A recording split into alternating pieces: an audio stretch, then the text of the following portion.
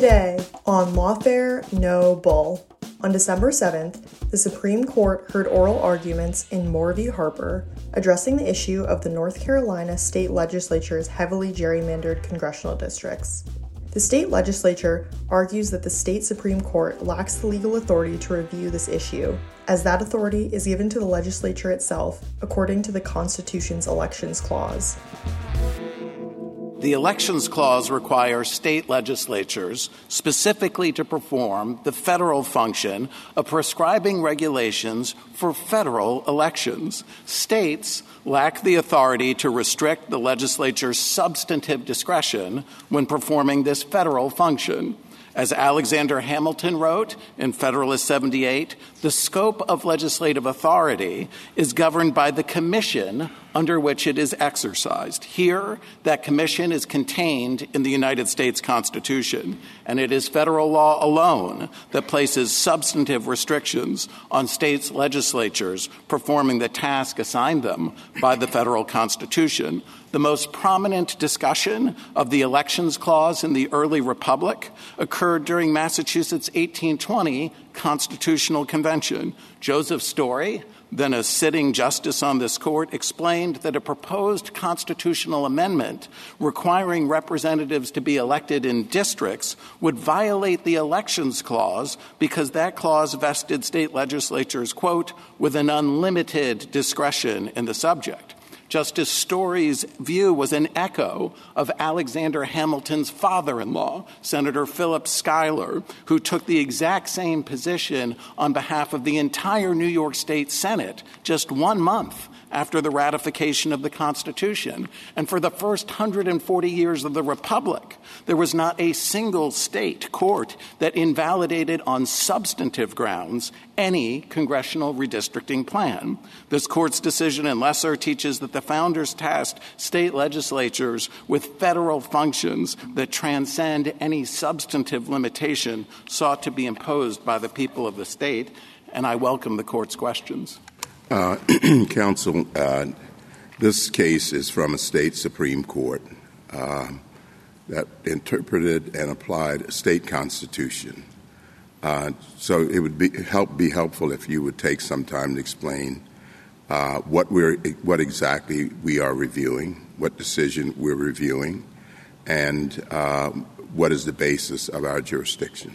Yes, Your Honor. Thank you. So the court is reviewing the decision. There was an order on February 4th of the North Carolina Supreme Court, and it was accompanied 10 days later by a written opinion. And in that written opinion, there was a liability determination that the Elections Clause did not apply. And importantly, there was also a remedial determination, and we can see this at Petition Appendix 142, where it empowered the North Carolina Supreme Court, empowered the lower state court to draw the maps if necessary. And so that is a final order of the North Carolina Supreme Court, and it passed on the relevant questions. In addition, there's a second final order, which is on February 23rd. There was a denial of a stay application, and that, too, is a final order of this court. We don't normally review state Supreme Courts' interpretations of state constitutions. So what I'm looking for is why, for example, if this were a case about a state legislator or a legislative district, it'd be doubtful that you'd be here under the state constitution. So I'm looking for an explanation as to why this case is here and what's the jurisdiction for this case. How does it differ from a purely state case? Well, Your Honor, our position on the merits is to take as given state law as interpreted by the North Carolina Supreme Court. We're not asking this court to second-guess or reassess. We say take the North Carolina Supreme Court's decision on face value and as fairly reflecting North Carolina law. And when one does that, we see that there's a violation of the Elections Clause, and that's why we're here. You concede that state legislative action under the Elections Clause is subject to a governor's veto, right? Yes, Your Honor. well, the governor's not part of the legislature. Why do you concede that point? Well, Your Honor, first of all, we're not here to relitigate Smiley. We're prepared to accept all the court's precedents, number one. Number two, I think the Arizona dissent pointed out that Samuel Johnson defined legislature by reference to Matthew Hale's definition, where he said the three branches of the legislature, the two houses of Parliament and the king, because it was understood at the time of the founding New York and Massachusetts had gubernatorial vetoes. So it was understood that the governor had a role to play at the time of the founding, and at least it's arguably grounded in the text. Well, given Smiley, if your concession doesn't undermine your position, doesn't Smiley? I mean, that's a pretty significant exception. You have otherwise a very categorical case, and it's sort of with this one exception, but vesting the power to veto the actions of the legislature significantly undermines the argument that it can do whatever it wants. Well, Your Honor, that's a procedural limitation. And as we understood Smiley, it was talking about defining the legislative power. And here we have a separate issue. We have trying to limit that legislative power. So however the legislative power is defined under Arizona, under Smiley, we are not, we can take those precedents as given, but what can't happen is there can't be a substantive limitation. Well, just last question, at least for a while. Why do you say it's procedural? Let's say the governor is opposed to the legislative action with respect to the elections than that the legislature endorses. He's the opposite political party, has a whole different view, and says, gives a speech saying, it's wrong because of this, not because of procedure. That strikes me as saying, they're supposed to have, 2 votes on it or whatever, and they didn't, or, they need a committee report. That sort of thing is procedure. Straight out veto, we really don't know what it is. We're proposing a formalistic test for procedural, which is it a step, a hoop that needs to be jumped through? And if presentment is one of the hoops that the state legislature needs to jump through, then under a formalistic approach that we're suggesting, then that would be procedural, Your Honor. Sorry. Please finish. I was just going to ask, is your formalistic test just a way of trying to deal with our precedent, or are you rooting that in the Constitution itself? Because you do have a problem with explaining why these procedural limitations are okay, but substantive limitations are not.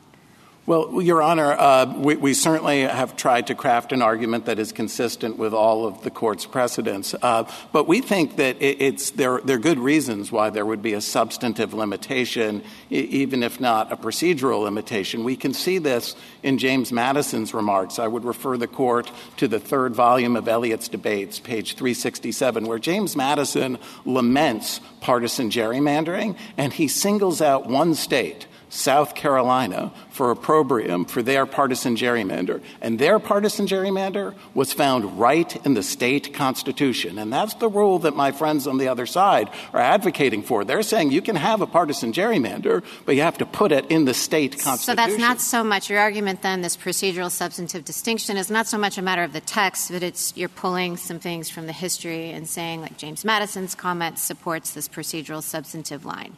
Well, we ground it in precedent, Your Honor, and text and structure and history. So I'll take those one at a time, if I may. Sure. So the precedent would be Smiley, on the one hand, seems to suggest that procedural limitations can be circumscribed on the legislature, and Palm Beach County, as we read it, teaches that substantive limits cannot be placed on a state legislature. So that's the precedent. In terms of the text, I think all of us agree, Your Honor, that it's a lawmaking function. And so, and the text shows that where it says prescribe regulations, this is the lawmaking function. And so it makes sense the founders structurally would have said, okay, there's a pre-existing entity, the state legislature, and we're going to have that be bound by its procedures, but we're going to have federal substantive limitations. And you can see this with state courts. But can I ask you a question? Can I ask you a question? Because you suggest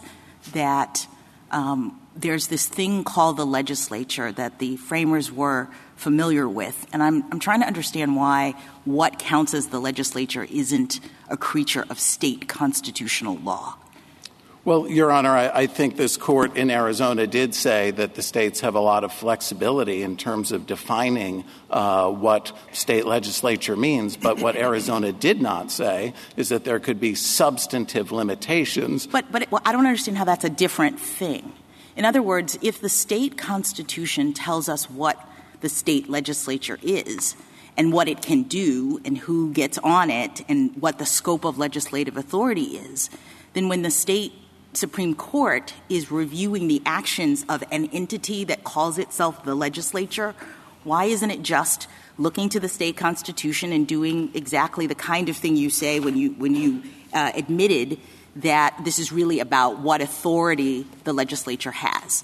In other words, the authority comes from the state constitution, doesn't it? No, Your Honor. It's a federal function, and we know that from Lesser. So this court in Lesser held it's a federal function. When these duties are assigned to the states, that is a duty that is assigned by the federal Yes, it's a duty. The duty is to make this legislative determination, that is, the determination about elections. My question is, where does the entity's power come from to make any determinations at all, right? I mean, yes, I see that the federal constitution is giving them the right to make a particular determination, but they're not giving just anybody in the state that right. They're giving somebody called the legislature. And in order for us to have a thing called the legislature, we have to look at the state constitution to determine where those, what that entity's powers are, how they can be exercised. Other than that, I don't really understand how the legislature is authorized to act at all. Well, Your Honor, we know that's not right because in Lesser, the people of Maryland tried to prevent women from voting. And the way they did that is they put in their state constitution a prohibition on adopting the 19th Amendment. And then it came to this court, and this court said that this is a federal function and that substantive limit of the state constitution was inapplicable. So that's what we're dealing with here is a federal function. But that was because it violated the federal constitution, not because it violated the state constitution. But let me go back to what I don't fundamentally understand about this case. The text of the Constitution of the Election Clause says, the legislature in each state shall prescribe the time, place, and manner of elections. We know that before the founding, at the founding of the Constitution, decades after, and even to today, that state constitutions have regulated time, place, and manner. We have the voice votes. We have one constitution that set elections at the courthouse and not in the county where the legislature wanted it. We have laws about voice votes as opposed to ballot votes. It seems to me that if I'm a textualist and I read that the legislature in each state shall prescribe the time, place, and manner of elections, that your argument would have to be that you can't regulate, the state constitution can't regulate that. But there is no substantive limitation in the Constitution. And the 10th Amendment says the powers not delegated to the United States by the Constitution, nor prohibited by it to the states, are reserved to the states respectively, or to the people. And if there's no substantive limitation in the Elections Clause, I don't know how we could read one in. Your Honor, so I think there are a few points there. It's a reserved power to the states to decide whether apportionment or malapportionment should be prohibited. We've already had a case, Grow, by Justice Scalia, who said that was perfectly okay for a state constitution to prohibit malapportionment. Under your theory, the state constitution shouldn't have been permitted to do that substantive thing. So Explain it to me. Yes. So let me start with where Your Honor started, which was with the history. And we read the history very differently than my friends on the other side, because they point to 16 constitutions early in the founding of the Republic that they claim regulate federal elections. 5 of those relate to transitional governments. There was no state legislature, so it would have been impossible for the state legislature to adopt the first rules, and by their own terms, they were schedules that faded away once the state legislature had been elected. Then that leaves 9 which say that have regulations relating to— There were only 13.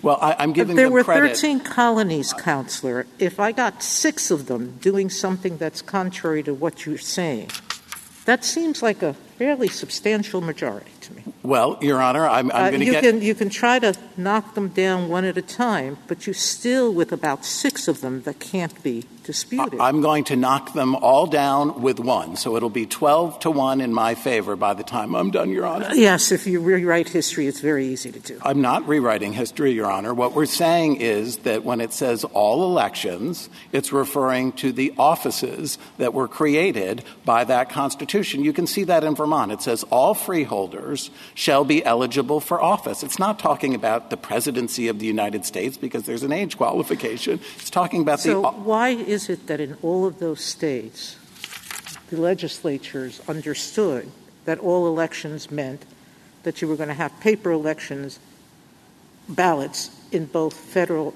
and congressional?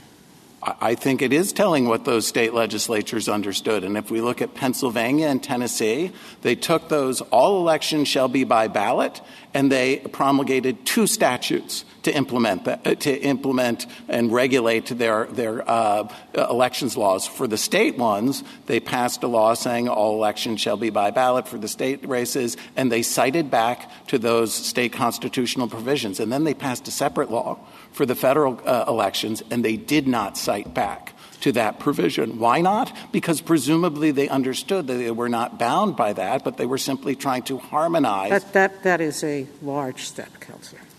Mr. Thompson, if I could just piggyback quickly on Justice Sotomayor's question. At the outset, Justice Sotomayor said, pointing to the 10th Amendment and other structural assumptions of the Constitution, that we presume that states possess power unless they've given it up. So this is my question about the Elections Clause. If it did not appear in the Constitution, would the baseline assumption have been that the states possess the power to regulate elections for federal office anyway? Because if so, I don't see how it's a delegation as opposed to a clause that clips state authority, perhaps by saying it must be exercised by the legislature and by giving Congress the power of override. But I wouldn't describe that as a delegation if the states had the baseline power to start. Your Honor, in U.S. term limits, this court held, the majority held, that it was a delegation of power from the federal government. We understand that there are members of the court who take the opposite view, who say no, it was a reserved power and it was and it's protected by the 10th Amendment. And nothing in our argument today depends upon the resolution of that debate, which we understand is ongoing on the court. What we're saying is, regardless of whether it was a delegated power or reserved power, or maybe both, where they reserved it and it was given to them. Regardless of how one resolves that, it is a federal function. That's what Lesser teaches. It's a federal function. And if we go back to the words of Alexander Hamilton, you look in, for purposes of judicial review, of what's the commission that this power is, and the commission means mandate. That's how Samuel Johnson defined commission. And the mandate comes from the federal Constitution. Your Honor, I'd like to go back to your question about structure. You had asked me, where are we getting this distinction between substance and procedure? And I had mentioned precedent, and I had said there was a lawmaking function in the text. And I was getting to the structure. The structure is a familiar one. We obviously see the founders, in cases like Lesser, taking that pre-existing state legislature and assigning a federal function to it. But we also see it in state courts. State courts bound by state procedures and yet having exclusive federal question jurisdiction until 1875. So this was a structure that was understood by the founders to take an existing entity with existing procedures, but to empower it to exercise federal authority And that's what we see. And that's what Joseph Story in 1820, when he rises and eloquently, speaks as to why there can't be a limit on the power, it's because it's a federal function. And I think Joseph Story's speech in 1820 is relevant, too, with respect to what do all elections mean, because the Massachusetts Constitution of 1780 had a provision that says all elections shall be free. Can I ask you a question about it being a federal function? So is it your argument that the state constitution has no role to play, period? In terms of imposing substantive limits on the exercise of that federal function, that is our position. So what procedural limits can the state constitution impose in this context? Presentment would be a limitation. So Smiley teaches that if it requires presentment to the governor so that the governor can veto it, then that would be a procedural limitation that can be imposed by the state constitution. Mr. Thompson, why doesn't Smiley stand for maybe a broader but simpler proposition, which is when we think about this word legislature, we're thinking about it as embedded in a system of constraints. And one of those constraints is the governor, and another of those constraints is the courts. And that's the normal way that legislatures operate and act, is as subject, not as absolute, but as subject to constraints. And Smiley said we take that system as we find it. We take the constraint of the governor as we find it. Why not, too, then, the constraint of the courts? We agree, Your Honor, the constraint of the court applying federal law. That's the teaching of Palm Beach County as we read that case. There was a vacatur of the Florida Supreme Court to send it back after having cited. But it would be ordinary constraints, and the constraints can come from the federal constitution, or the constraints can come from the state constitution. State actors, state courts operate in both spheres and do both things. And that's the ordinary operation of the courts. And that's what Smiley says. It's the legislature subject to the ordinary set of constraints that operate on them. We read Lesser to teach that when it's the ordinary constraint is federal law, that it's bound by federal law. That's the ordinary constraint. Well, if that's coming from Lesser, I mean, so then you're going to sort of our precedent. And I would think that our precedent gives you a lot of problems. I mean, if you really take every statement that this court has said about the matter at hand, I'll just read you a few of them, and they're pretty recent. You know, Smiley is the one we've been talking about, and that says, just as Congress is subject to limitations in the federal Constitution when it makes laws, and now I'm quoting, there is no intimation of a purpose to exclude a similar restriction imposed by state constitutions upon state legislatures. And then in Arizona, we say nothing in the Elections Clause instructs, and this court has never held that a state legislature may prescribe regulations on the time, place, and manner of holding federal elections in defiance of provisions of the state's constitution. And as to that point, the dissent was right with the majority. So both of them took issue with the proposition that legislatures would exercise their authority without the constitutional checks that a state court provides. And then in Rucho, 3 years ago, the court assured everybody in a case very much like this one. It was a case about gerrymandering. And it says complaints about districting need not echo into a void because provisions in state statutes and state constitutions can provide standards and guidance for state courts to apply in addressing gerrymandering. So 1, 2, 3. In all recent cases, we've said, of course, state courts applying state constitutions typically constrain state legislatures when they redistrict, when they enact election laws. Let me start, if I may, with Arizona, Your Honor. In Arizona, the plaintiff was the Arizona State Legislature. The Arizona State Legislature did not make any complaints about the substantive restrictions in that referendum, and it's not clear it would have had Article III standing to complain about a constraint being placed on a different entity. So nothing in this Court's decision went to the substance that was in that. Yeah, I guess what I'm saying is that in each of these three, we have very clear statements, and I appreciate the fact that this issue was not the one before us in each of those three, just as it wasn't in the case that you mentioned to me that started off my quoting other things. If you're going to quote one at me, I'm going to quote three at you. And you're right, we're here for the first time dealing with this issue. This is a novel challenge. So I'm not saying that we've, sat here as a court and addressed hundreds of pages of briefing on this challenge. I'm saying that 3 times in not so many years, we've understood this to be an established proposition of law.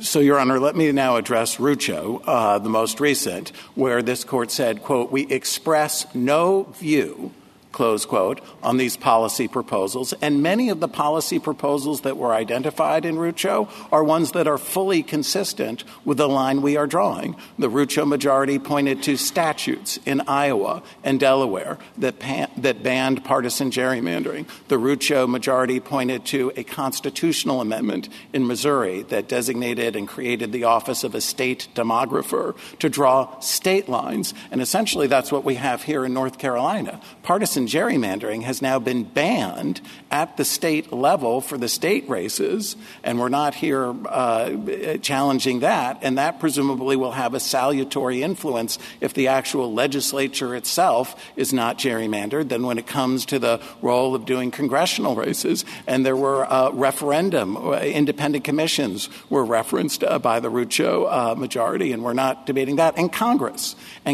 just this session, the House of Representatives, which has more at stake than the Senate in terms of redistricting, passed a bill that would have banned partisan gerrymandering in all 50 states. And that's what the founders envisioned the solution to this problem was a political solution, going to Congress. It's right there in the text. Counsel.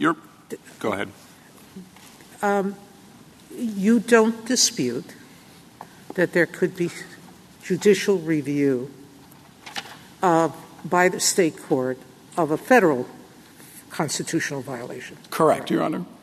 You don't dispute that federal courts and state courts can both review a provision for violation to the federal Constitution. Correct, Your Honor.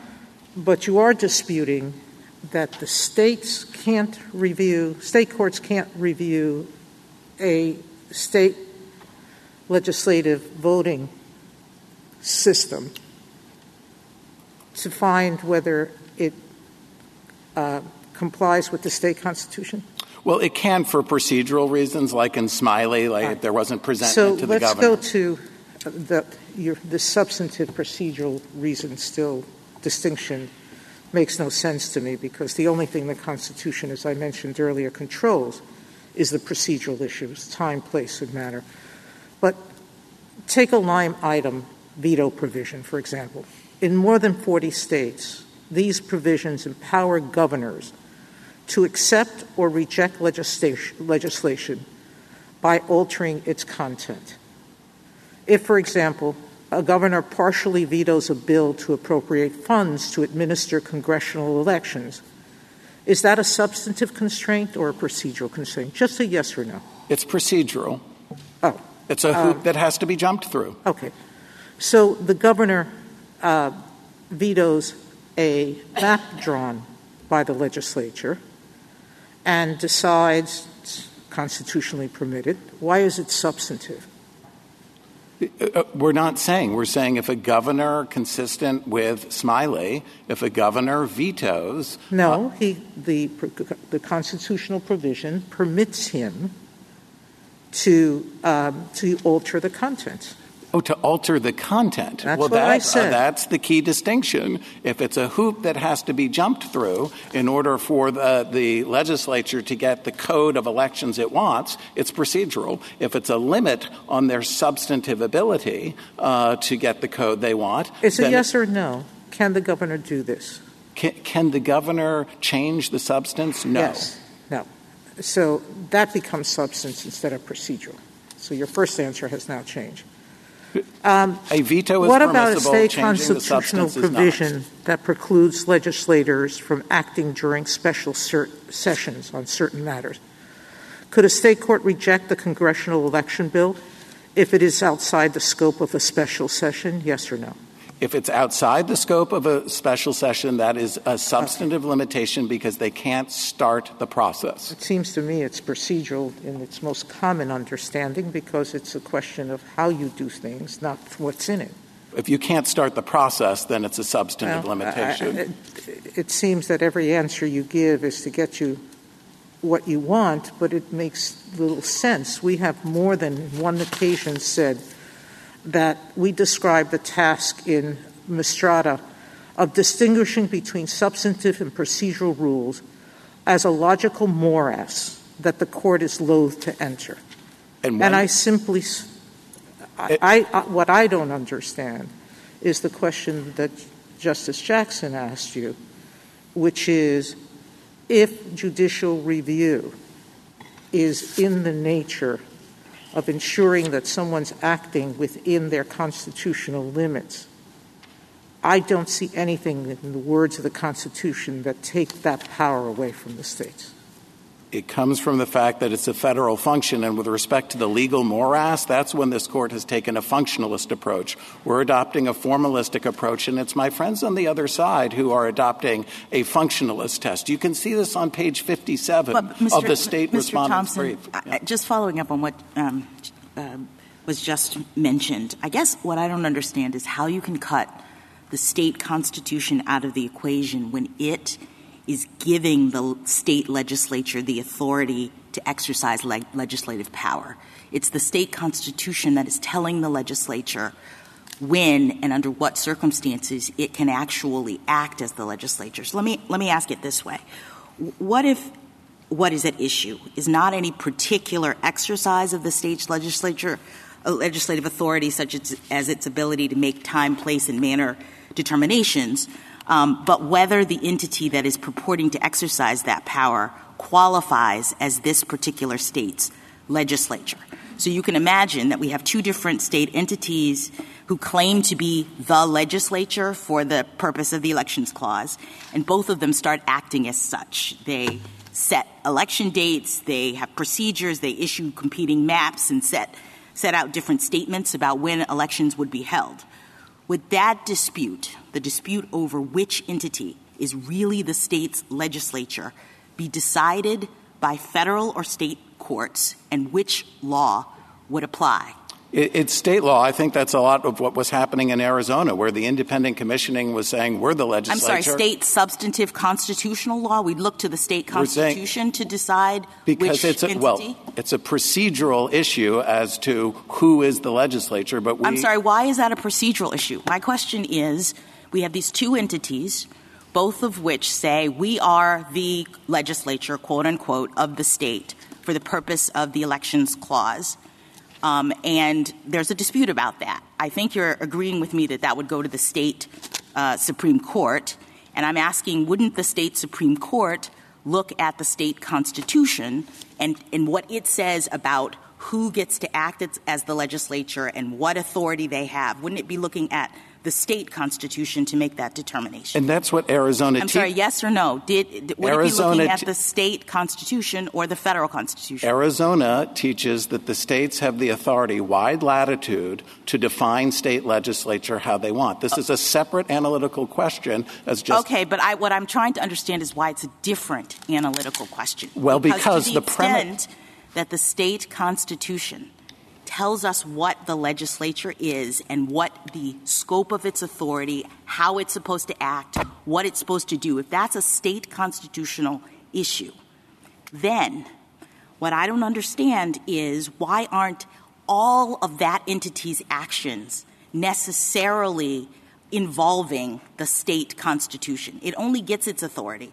from that document. Because Lesser teaches exactly the opposite is true. In Lesser, the state constitution forbade Maryland from ratifying the 19th Amendment, and this court said it didn't apply that state constitution. No, but that's because that particular issue was delegated to someone else. I'm talking about the authority of the state to act.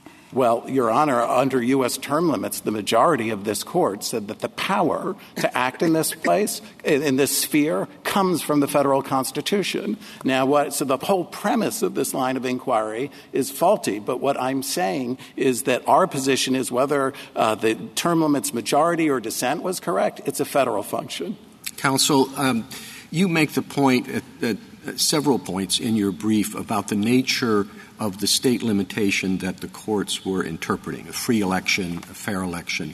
Is that a substantive argument, or is that just sort of a style point? Or, I mean, if they had a more precise articulation of what the limits were that they were going to apply, whether it's going to be a particular percentage of gerrymandering departure or something more substantive, is it the problem that they're just interpreting something that gives them free rein, or is that not a consideration? Well, there are two problems, Your Honor. And so under our primary theory, the problem is that there's a substantive limit of any sort being imposed by the state constitution on the state legislature. But under our backup liability theory, the problem is that there is a lack of judicially manageable and discoverable standards, and that, as this court said in Rucho, judicial action must be governed by standard, by rule. And when the state Supreme Court was freed of standards and rules, it was no longer acting as the judiciary. It was taking legislative power,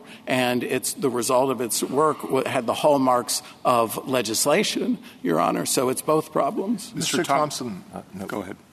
Mr. Thompson, even under your primary theory, however, isn't inevitable that there will be questions about the meaning of statutes enacted by the legislature to govern elections? So isn't it inevitable that the state courts are going to have to interpret those provisions? And isn't it inevitable that state election officials in the executive branch are going to have to make decisions about all sorts of little things that come up concerning the conduct of elections? I'd like to make 2 points about that, Your Honor. First of all, our theory does not relate to the interpretation of statutes. Chief Justice Rehnquist's concurrence in Bush versus Gore was focused on that issue, and that's a separate issue. Under our primary theory, we take state law, however it's interpreted by the state Supreme Court, as given. And so there isn't a matter of having to – I just want to be clear, we're not talking about statutes. Point one. Point two, under our theory, because this power has been vested in the state legislature, that there are non-delegation principles apply, and they can delegate this authority to local and state officials, and all 50 states have done that, but they just need to accompany it by an intelligible principle.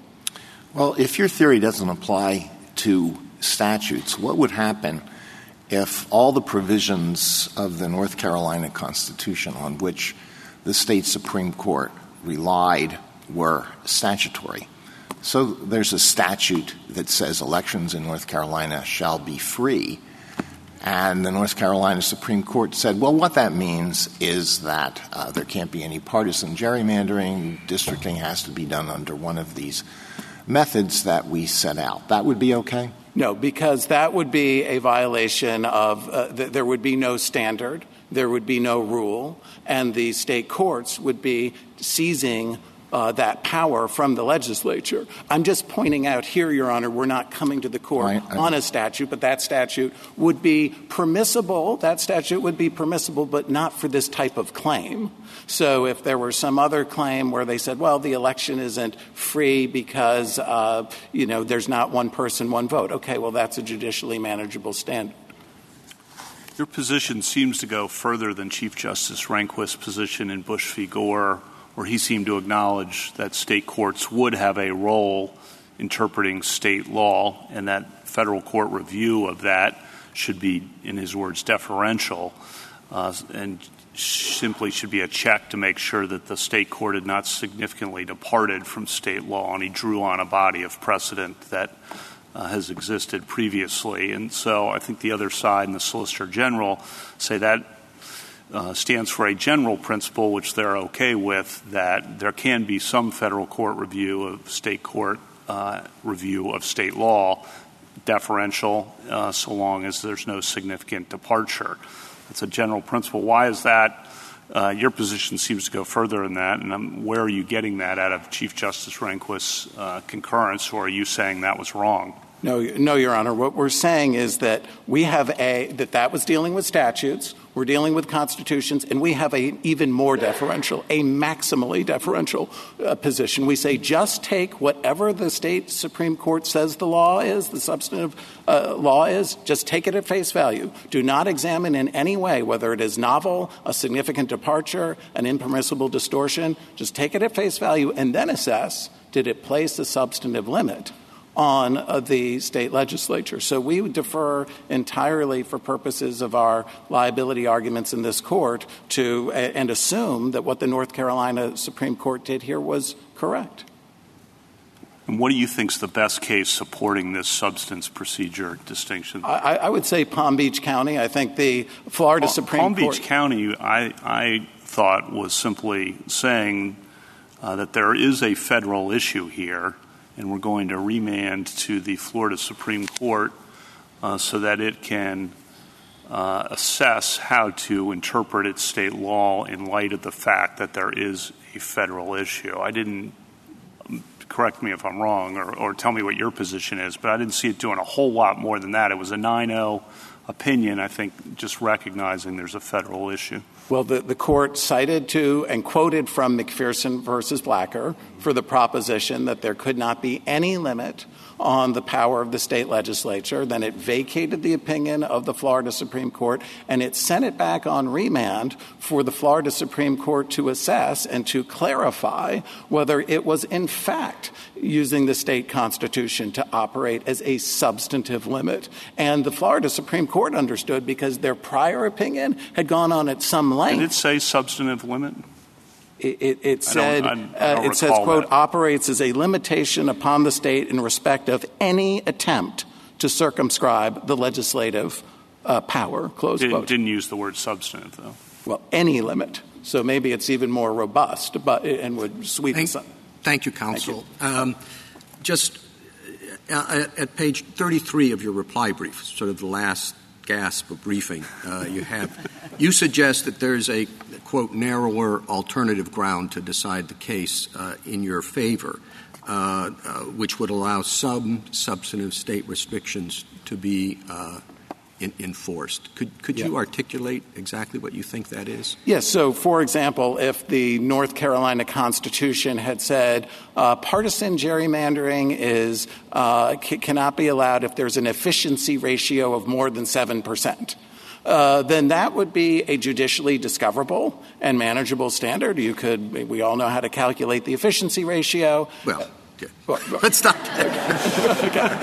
I'm sorry. Go ahead. The neuroscientist who drew these maps apparently knows how to draw the efficiency ratio. But in any event, that would be an example of a provision that would flunk our primary test because it would be a substantive limitation, but it would pass our backup test because there was judicially discoverable and manageable standards. Thank you. Justice Thomas?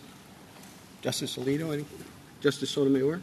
I take your answer to mean that there are no judicially enforceable standards to interpret the freedom of speech, freedom of assembly, and equal protection clauses of the Constitution, because they on their face would appear to be as unmanageable or broad, and yet we routinely let federal and state courts review those acts No, Your Honor, that's not our position at all. Our position is you need to look at the type of claim. So take equal protection. That's sweeping and capacious language. And if it's the type of claim where you're looking to assess whether race is the predominant motive or whether there's a violation of one person, one vote, there are judicially discoverable and manageable standards. Some of them were created by the courts. But yes, with judicially and so what's different than what the court did here in North Carolina,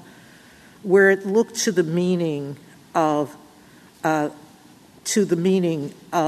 English Bill of Rights of 1689, which apparently was the basis for the state's constitution, and it said that the meaning was to curb royal efforts to manipulate parliamentary elections. It then looked to other states that had read in the free election clause and other clauses of the state constitution to find that political gerrymandering violated this term. How is that any different than what we normally do in our review? Nothing in the English Bill of Rights told the North Carolina Supreme Court whether an efficiency ratio of 6, 7, 8, 9, 10% was acceptable. There's no. You're not answering my question. Absent the election clause, is this term so unmanageable that you're saying that the North Carolina court would not have power to determine what free election clause meant in their constitution? They would be exercising legislative power. It's just like Rucho. This is the exact same issue that divided this court in Rucho, and for the same reason it was a violation of Article 3, namely there were no standards, there were no rules, and so it wasn't a case or controversy. So too here, it would be an act of legislative power for a court to make this determination. Justice Kagan? If I could, Mr. Thompson, I'd like to step back a bit and just, think about consequences, because this is a theory with big consequences. It would say that if a legislature engages in the most extreme forms of gerrymandering, there is no state constitutional remedy for that, even if the courts think that that's a violation of the Constitution. It would say that legislatures could enact all manner of restrictions on voting, get rid of all kinds of voter protections that the state constitution, in fact, prohibits.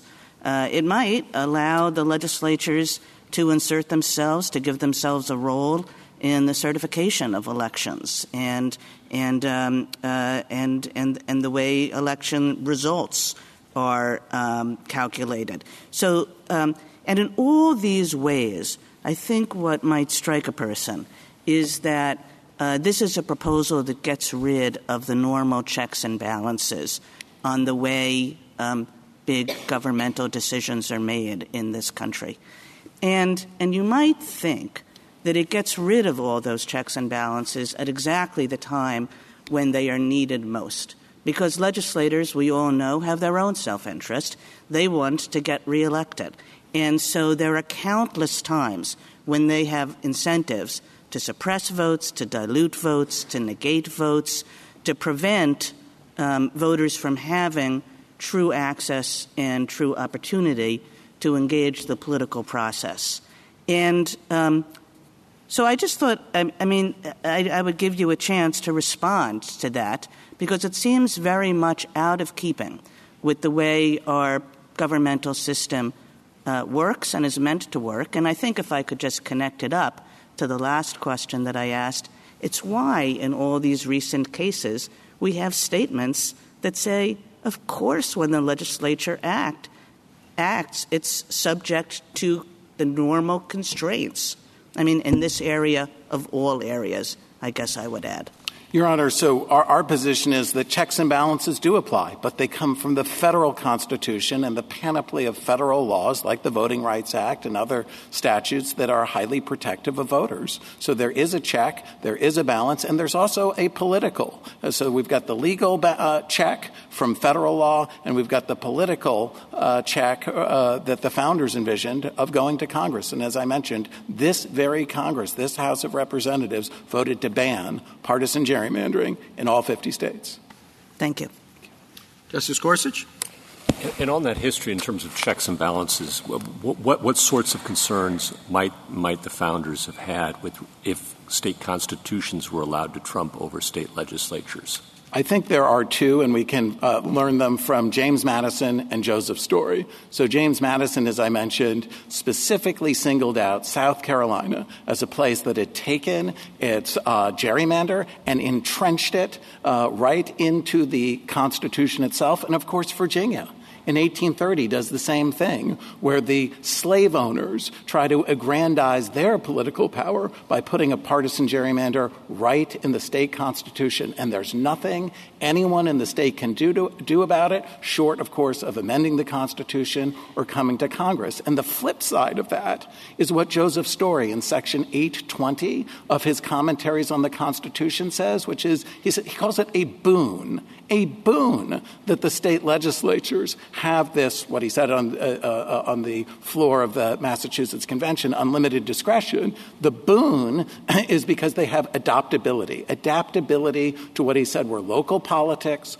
local convenience, and you don't have that adaptability when it's in a state constitution. Subject to federal constitutional constraints and federal court review and state court review of federal constitutional claims. Absolutely, Your Honor. And historically, at least as I've looked at it, you've got the example of Virginia trying to constitutionalize 3/5 rule with respect to African Americans. Yes, Your Honor. Exactly right. You've got the example in Maryland of trying to deny the opportunity to adopt the 19th Amendment to the Constitution. That's right, Your Honor. And I believe during the Civil War there were examples as well of states that in their constitutions would not have permitted absent soldiers from voting in their home state elections, but for the fact that state legislatures refused to follow those rules. That's right, Your Honor. And the Supreme Court of New Hampshire, the Supreme Court of Vermont took this up and said these state substantive limitations, they do not apply because it's a federal function. So the political saliency point, I think, it depends on whose ox is being gored at what particular time. I wanted to just make sure I understood your colloquy with Justice Kavanaugh, and I believe the Chief Justice, too. The difference between this and the Bush versus Gore circumstance that Chief Justice Rehnquist spoke about in his concurrence. It seems to me there are two types of problems. One is the state court actually interpreting a statute, or is it going too far afield to the point where someone might say it's not following the statute? Yes, that's the Bush versus Gore concurrence problem. And then you have a separate problem of when a state court does not even try to interpret the law and just annuls the law outright, and that's this case. I actually or am I wrong about that? I think respectfully, Your Honor, you are, because even though we actually think that's an accurate description of what happened here, that's not our position in this court. Our court is assume that the North Carolina Supreme Court was entirely right about what they did and that it was as a matter of state law. As a matter of state law, but that it is then still impermissible because it is imposing a substantive limitation on the state legislature. Via this melange of state constitutional provisions. Yes, Your Honor. Okay. All right. I understand it now. Thank you. Thank you. Justice Kavanaugh? In interpreting the state statutes, can a state court rely on canons of interpretation that, say, interpret those state statutes in light of state constitutional provisions? Your Honor, so what Chief Justice Rehnquist said in the Bush versus Gore concurrence was he said, look to the novelty. Look to see whether when you look at the text, you look at the canons of construction, you look at any other sources, a precedent, you look at all the panoply of different tools available to state court judges, and if it would be a surprise to someone that this is what the statute meant, he had a novelty test. And so that would be the way you would do it. Of course, in this case, that's not... Is that a yes to the question? Well, Your Honor, yes, you would look at state canons of construction in that very different context. Which could be rooted in the state constitution. I'm not an expert on that, Your Honor. It's not implicated by this case. You can rule in our favor in this case, and it will not determine the result of that case. And then the Conference of Chief Justices brief makes the point, I think, as do the other briefs, that nearly all state constitutions regulate federal elections in some way, and that is, as earlier questions have pointed out, some of the early state constitutions did that. What do we do with that historical practice in thinking about how to analyze this question? At the time of the founding, the original 13 states, our view, properly understood, was that there was only one state that did it. It was Delaware. It was an outlier. There was no debate whatsoever about the elections clause, and it said that, voting will be by ballot. What about the historical practice over time, which has certainly developed in a way that state constitutions do regulate federal elections? What weight, if any, do we place on that? Also, there's some federal statutes as well that are cited by the other side, and just want to make sure you've had a chance to talk about those as well. So the historical practice in the states and those federal statutes.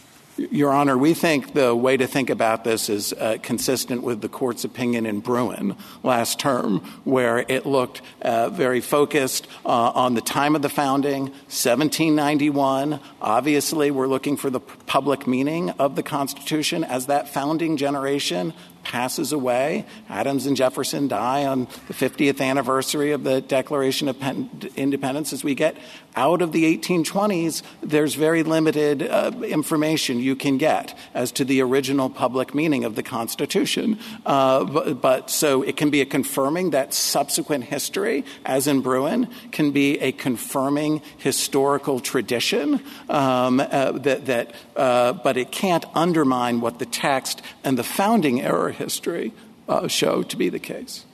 Thank you. Justice Barrett? So could you – I'm going to follow up on Justice Kavanaugh's question about Chief Justice Rehnquist's concurrence in Bush versus Gore. So I understand that that's not this case because that was an interpretation of a statute and we're talking about a state constitution. But I take it that if we were talking about an interpretation of a statute, you would agree with Chief Justice Rehnquist's approach? Yes, we do agree. And on the theory that at that point the state court would not be acting as a court but would be acting more as a legislature? That's right, Your Honor. I do want to point out that if the court were to rule in our favor in this case, it would not necessarily follow that it would have to rule the same way as the Bush versus Gore concurrence for this reason. Statutes are always less problematic under the Elections Clause because they can be repealed. They can be rewritten by the state legislature. So by definition, a statutory and impermissible distortion of a statute, it can be remedied by the state legislature. Now, it couldn't in Bush versus Gore. There wasn't enough time. But the point is, and we think the concurrence was correct, but I just wanted to make the point that it does not necessarily follow that if the court rules in our favor in this case, that case would come out the way the concurrence did in Bush versus Gore. Well, I have a question that follows up on that. But before I move to that, I just want to ask you quickly. So if we're asking about novelty, if we're asking about an egregious departure, or if we're asking about the distinction between substance and procedure, those are kind of all notoriously difficult lines to draw. But in your colloquy with Justice Sotomayor, you were talking about the lack of judicially manageable standards for, say, free and fair elections. Why do you think that that's less judicially manageable than, say, deciding whether something is substance versus procedure or an egregious departure, truly novel? Well, just to be clear, Your Honor, so in terms of figuring out whether there's been an impermissible distortion of a statute, that's where you have to look to see whether it's novel. Right, but I thought you said you agreed with that approach. I do. I'm just saying that in this case, we're none of that is implicated. I understand that. Yeah.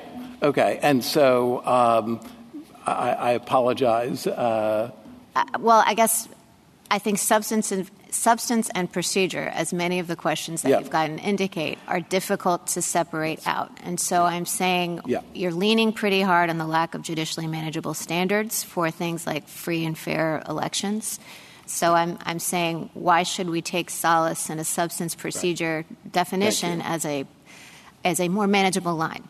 Well, thank you, Your Honor. And I would point to the court's decision from 1946, Murphree, where it is talking about the Rules Enabling Act, and it's setting up the line between substance and procedure. Which is, as a former civil procedure teacher, I can tell you is a hard line to draw and a hard line to teach students in that context as well. Well, and the court could take a functionalist or a formalistic approach, but we're saying take a formalistic approach. Say that if it is a hoop that needs to be jumped through, then it is procedural. And if it's an effort to limit the content, and this is an easy case, that this is obviously substantive because there was a map and it was thrown in the trash by the courts. And so this isn't even close to the line, but we think my friends on the other side, they're trying to adopt and asking the court to adopt a functionalist approach. They say on page 57 of the state respondent's brief that, yes, there's something to this idea that that there are limits on the extent to which the state constitution can control the state legislature. The state legislature has to have, quote, a central role, close quote. That is a functionalist test if ever there was one. And how do you define the center, and how far from the center can you go? And, oh, by the way, if this is in the center, then the center is pretty much coterminous with the circumference because, we've been sidelined. Completely. I'm sorry to cut you off. I just don't want to take too much of my time. I just want to ask one last question. You were pointing out that state constitutions entrench norms, and so they're more problematic than statutes. Yes. But a lot of state constitutions can be amended by simple majorities in, say, the referendum process. And so, we know from Hildebrand that if a districting is done by referendum, that's okay. That doesn't violate the election clause. So why is it any different, say, if a state constitution is amended and some substantive provision is added by referendum, but it would be problematic?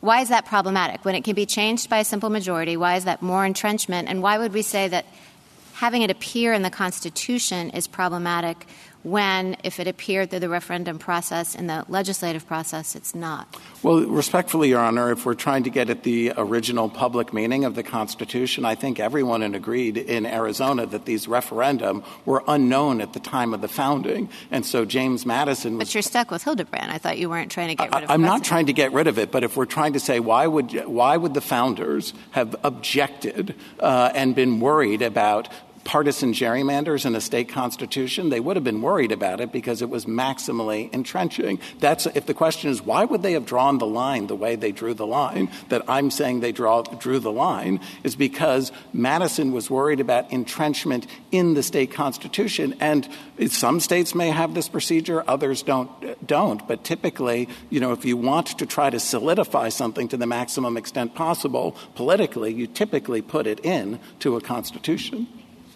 Justice Jackson?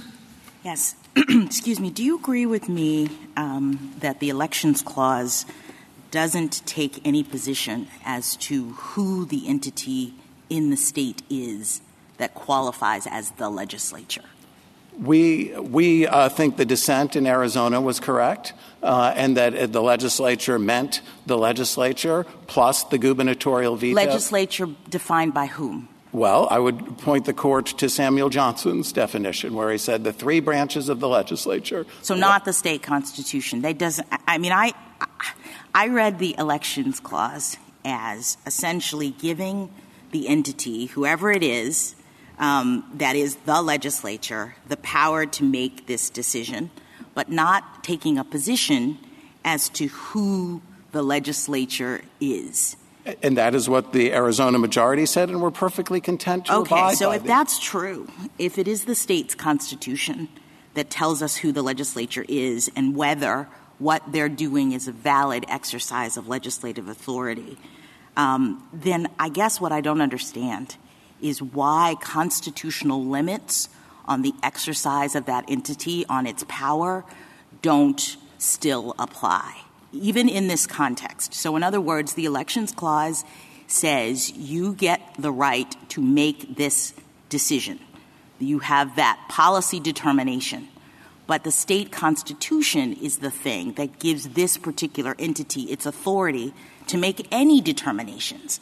And the state constitution says things like, when you make a determination about things in your policy-making role, in the legislative power that we're giving you, You have to make sure that people are treated equally. You have to, whatever the constitutional provisions are that we say, that you're saying are so vague or whatnot, are limitations on that entity's legislative authority, not just in this area, but in every area, whenever they undertake to make a law. And so I guess what I'm trying to understand is, why are you suggesting that in the context of the Elections Clause, when this entity would ordinarily be bound by all of the limitations in the state constitution in its legislative authority role, why suddenly in this context do you say, no, all those other constitutional provisions that would bind or constrict legislative authority that the state gives you because you're the state legislature, right? Why do those evaporate in this world? I read it as though the state court is essentially saying our Constitution authorizes you to be the legislature only insofar as you act in accordance with our Constitution's tenets. And you haven't done that in this instance. Why am I wrong about sort of conceptualizing it in that way? Because it's a federal function, and that's what Lesser teaches. So there was a constitutional prohibition on the Maryland legislature allowing women to vote. And no, I'm asking, when you say federal function, I guess maybe that's where I'm getting hung up. I thought it was a determination, a delegation of, policy-making power in the sense of you get to make this decision. But the authority for that body, wherever it is, that's called the legislature, comes from the state because, that was my example about we have two different entities in the state fighting. Who's the legislature, right? It's what the Constitution of the state says that gives you the power, entity X, to be the one who is the legislature making this elections decision. If I'm right about that, then what is being delegated from the federal Constitution is not your power as a legislature. It is just delegating to you the decision about time, place, and manner, which is fine. But you have to do that consistent with the authority that you have as an entity to make legislative decisions. And that comes from the state constitution. And U.S. term limits says that is not right. All right. The premise of your question is not right. All right. Thank you. Thank you, counsel. Thank you, Mr. Chief Justice, and may it please the Court. For 233 years, states have not read the Elections Clause the way you just heard. There are two reasons to affirm. One is that when enacting legislation, there's no such thing as an independent state legislature. The other is that North Carolina statutes authorize what the North Carolina court did. I'll focus on the first. Petitioner's idea that state legislatures created by state constitutions are independent of them is wrong. It is rejected by the Articles of Confederation, rejected by the early state constitutions, rejected by the founding practice, especially New York, where judges vetoed federal election bills. It's also rejected by this court in cases such as Smiley and Hildebrandt. Just 3 years ago in Rucho, this court promised state constitutions can provide standards for state courts to apply and singled out for approval a Florida court decision that used a state constitution to invalidate a federal map. To accept petitioner's claim, you'd have to ignore the text, history, and structure of our federal constitution, as well as nearly every state constitution today. Petitioners say for 2 centuries, nearly everyone has been reading the clause wrong. That's a lot of wrong and a lot of wrong past elections. Frankly, I'm not sure I've ever come across a theory in this court that would invalidate more state constitutional clauses as being federally unconstitutional, hundreds of them from the founding to today. It's worth taking a pause to think about what petitioners are saying. They claim the word legislature means a species of state law that has literally never existed, state lawmaking unconstrained by a state constitution. If the founders intended to create that animal, surely someone would have said something. Finally, the blast radius from their theory would sow elections chaos, forcing a confusing 2-track system with one set of rules for federal elections and another for state ones. Case after case would wind up in this court with a political party on either side of the V. That would put this court in a difficult position instead of leaving it to the 50 states.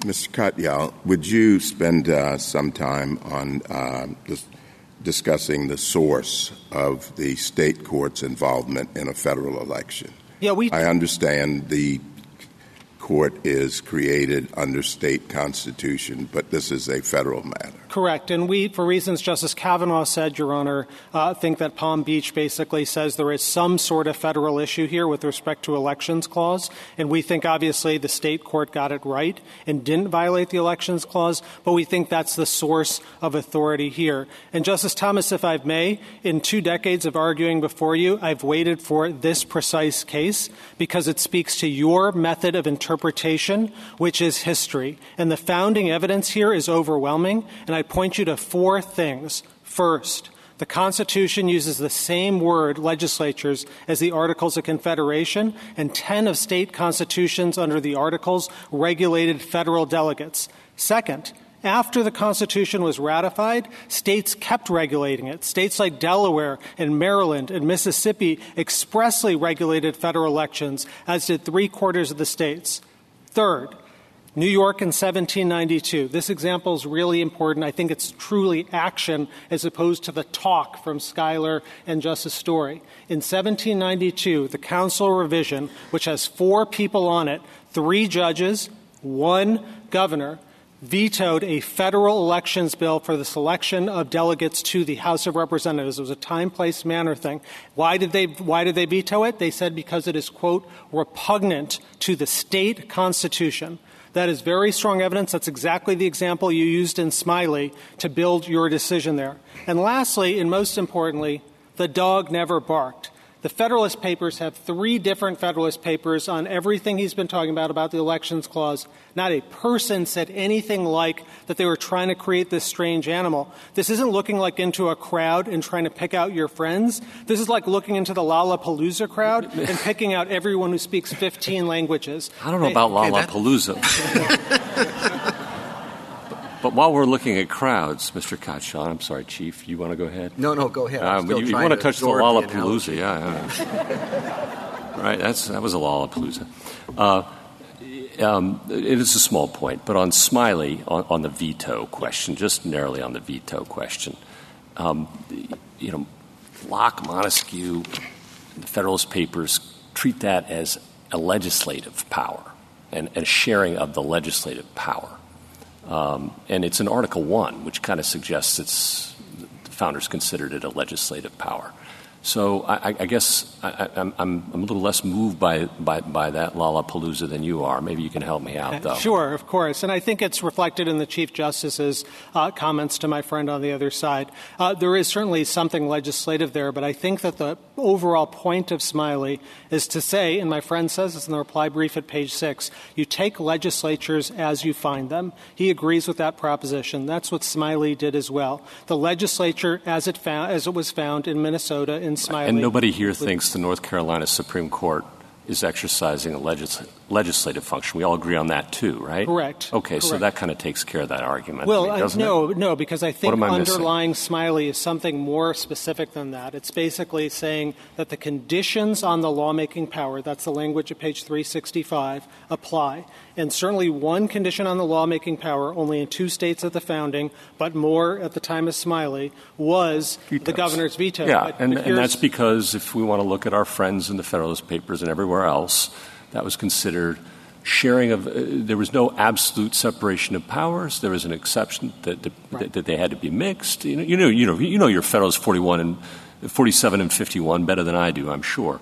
But that was a legislative function that was given to the president, and there it is in Article 1. Not disagreeing with that, okay. Justice Gorsuch. Right. What I am saying is that Smiley focused on 2 things, the word legislature, but also the word regulate. Right. And together they create a lawmaking system, and what Smiley says is you're then subject to the constraints of that lawmaking system, one of which was judicial review, well established at the founding, far more established than the veto. Now we're off on another tangent. Go for it.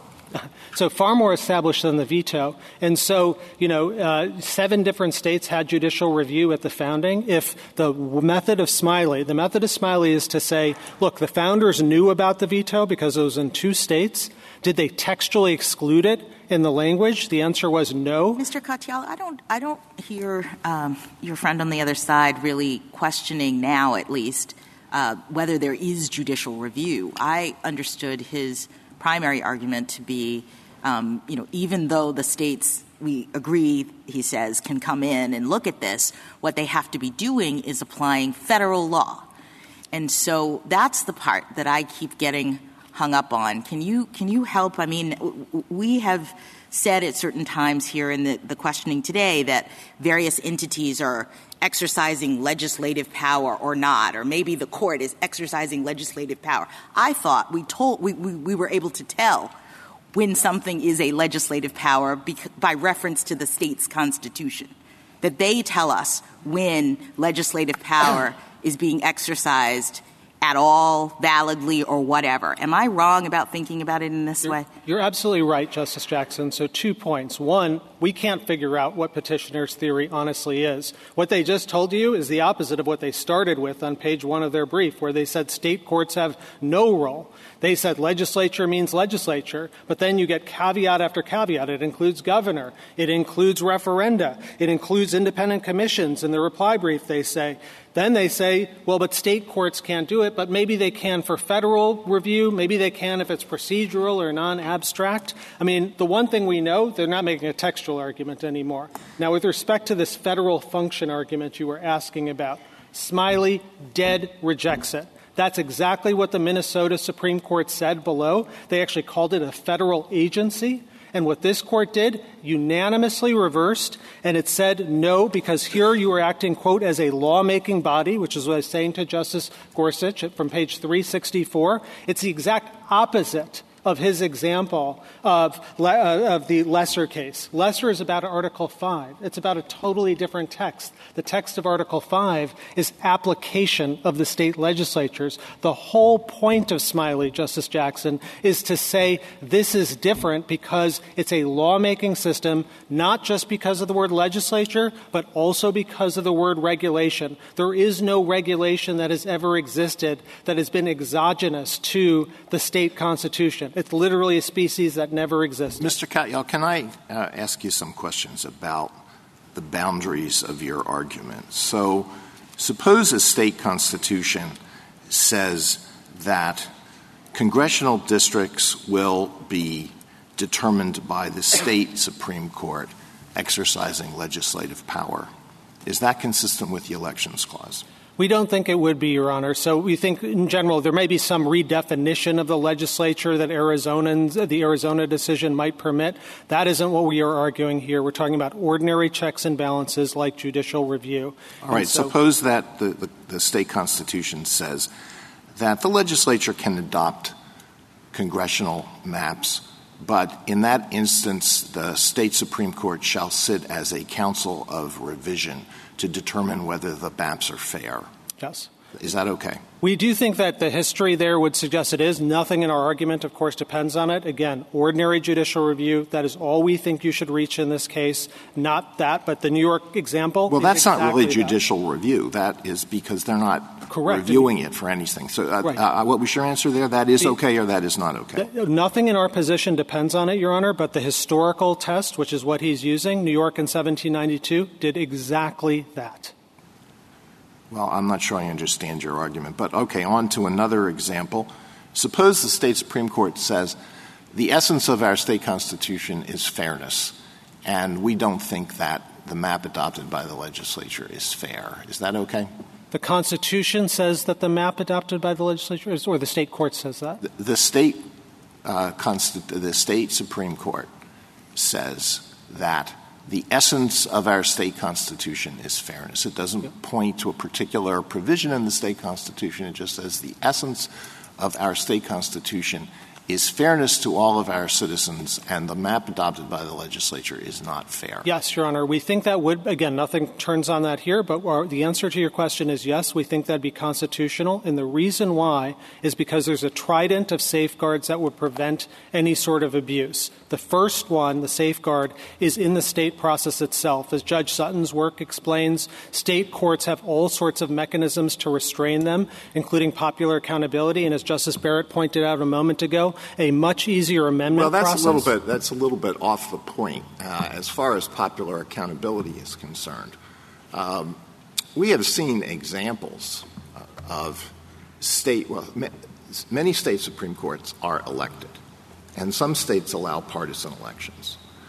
So there's been a lot of talk about the impact of this decision on democracy. Do you think that it furthers democracy to transfer the political controversy about districting from the legislature to elected Supreme Courts where the candidates are permitted by state law to campaign on the issue of districting? Yes, Your Honor, we do. And the reasons for that are threefold. Number one, there are any number of checks on that process, including, as Justice Barrett says, the amendment process and other things that Judge Sutton warns about. Second, the founders placed into the Elections Clause itself a specific remedy for your concern, which is that Congress can come in and supplant any particular state court decision they don't like. They can say this North Carolina map should be reinstated. They could supplant all the state constitutions. Well, can't you say the same thing about allowing the legislature to do, which is popularly elected, to make the map?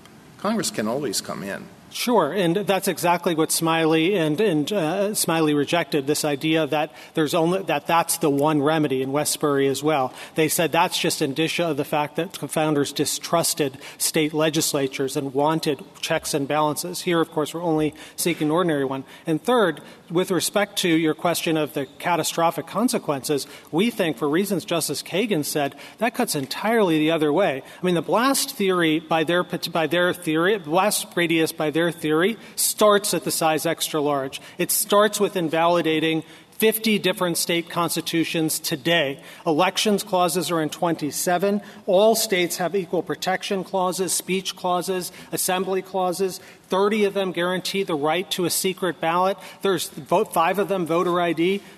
What about the approach set out by former Chief Justice Rehnquist?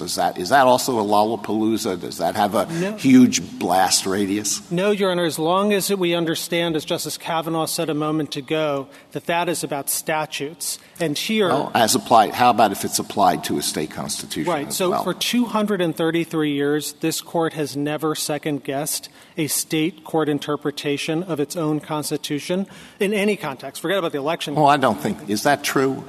We have to decide whether there's an adequate and independent state ground, right, for a rule that a state court invokes? Yeah. You certainly do decide it. I don't think you've ever second-guessed it and said they've gotten it wrong. My friends... We've never said that one is inadequate? I don't think you've ever said a constitutional provision is, Your Honor. No. Have we ever said that a state law is inadequate, yes, a rule? So that's the distinction I was drawing, referring to Justice Kavanaugh. With respect to a statute, there's one set of standards, but with a constitution, there does have to be a sky-high standard. So we don't doubt, Justice Alito, if the state constitution said, for example, that absentee balloting is required, and some judge came in, or a state statute even, some judge came in and said, the state Supreme Court said, we don't like absentee voting. We like voting as a civic thing. You got to do it in person for policy reasons. Thank you, Mr. Katyal. I had a few more questions, but I'll wait for the next period. Thank you. Mr. Katyal, you quote in your brief, and we've heard it this morning as well, the language from Rucho that says provisions in state constitutions can provide standards and guidance for state courts to apply in redistricting. Do you think the phrase fair and free elections is providing standards and guidelines? I do. Let me say two things about that. Number one, Your Honor. Just before I'll let you get in, but providing standards and guidelines in the context of an opinion that emphasized how unmanageable and indeterminate the various proposals were with respect to partisan gerrymandering. Right, but you said that about the federal review, and I think it's very different at the state level for two reasons. One is, of course, states don't have the same type of non-justiciability concerns. And second, you anchored it in really a political legitimacy point about this court at page 2507. You said, we're one Supreme Court. These cases are inherently political. Everything's going to wind up here and be seen and seen by the the outsiders through a political lens. I think that point cuts the other way with respect to this case, because if you left it to the decentralized 50-state systems with their own traditions, and this is something that Judge Sutton's work talks about, yes, you can have an abstract clause. Many state constitutions do, and for the most important of reasons, that suggests actually, that those are sometimes the most fundamental provisions to the state. That's what the state constitutional law scholars brief explains. So the idea that you could just nullify those by saying they're too abstract is really problematic. And the other thing I'd say is when you use that language, he just chalked it up to you saying that's about the congressional proposals, and that he said it was about that the words that we express no view apply to that language that you just read. That's just a flat misreading of the case. You used that language, I said. Then there was some talk about congressional proposals in the U.S. Congress. That's what you said you expressed no view on. 5 justices — sorry. Yeah, and just to be clear, when you say you mean the court, right? Exactly. Thank you. Yes. When at page near the end of your brief, at page 49, you say that this court always has jurisdiction to intervene in rare cases where state courts act lawlessly to obstruct federal rights, and you look to Chief Justice Rehnquist's opinion as saying that the standards would be reviewable when they significantly depart from well-established meaning of state law. When you're falling back in that situation, do you bump into Mr. Thompson when he's falling back the other way? No, because he actually just disclaimed it. He said, I'm not second-guessing the North Carolina state legislature. So the separate opinion that was written in this case earlier, all those arguments, I take it, are now off the table about the North Carolina court going too far or misreading its own constitution. For us, Mr. Chief Justice, because this court has never really confronted the situation of saying a state court got it wrong on its own constitution, we think that standard has to be sky high. It is the ultimate affront to sovereignty of a state to say its own state court got things wrong. And we'd say the corollary is it's an equal affront to say a state can't even have these clauses in its constitution, that they're unenforceable. Things like the free elections clause have been around since 1776 in North Carolina. They predate the Declaration of Independence. Thank you, counsel. Justice Thomas, anything further? Actually, I don't, but I've been waiting 30 years to ask him a question. That's pretty funny. That was good. Drum roll. You said that this court doesn't normally second-guess state court interpretations of their own constitution. Would you say that in the case of Baker v. Carr? Yeah, I don't think it was I think you can declare it unconstitutional, any number of things like that. But to say that they just got their own constitution wrong is just as a matter of interpretation. That is But it was purely an interpretation of their own constitution. And a violation of federal law, right?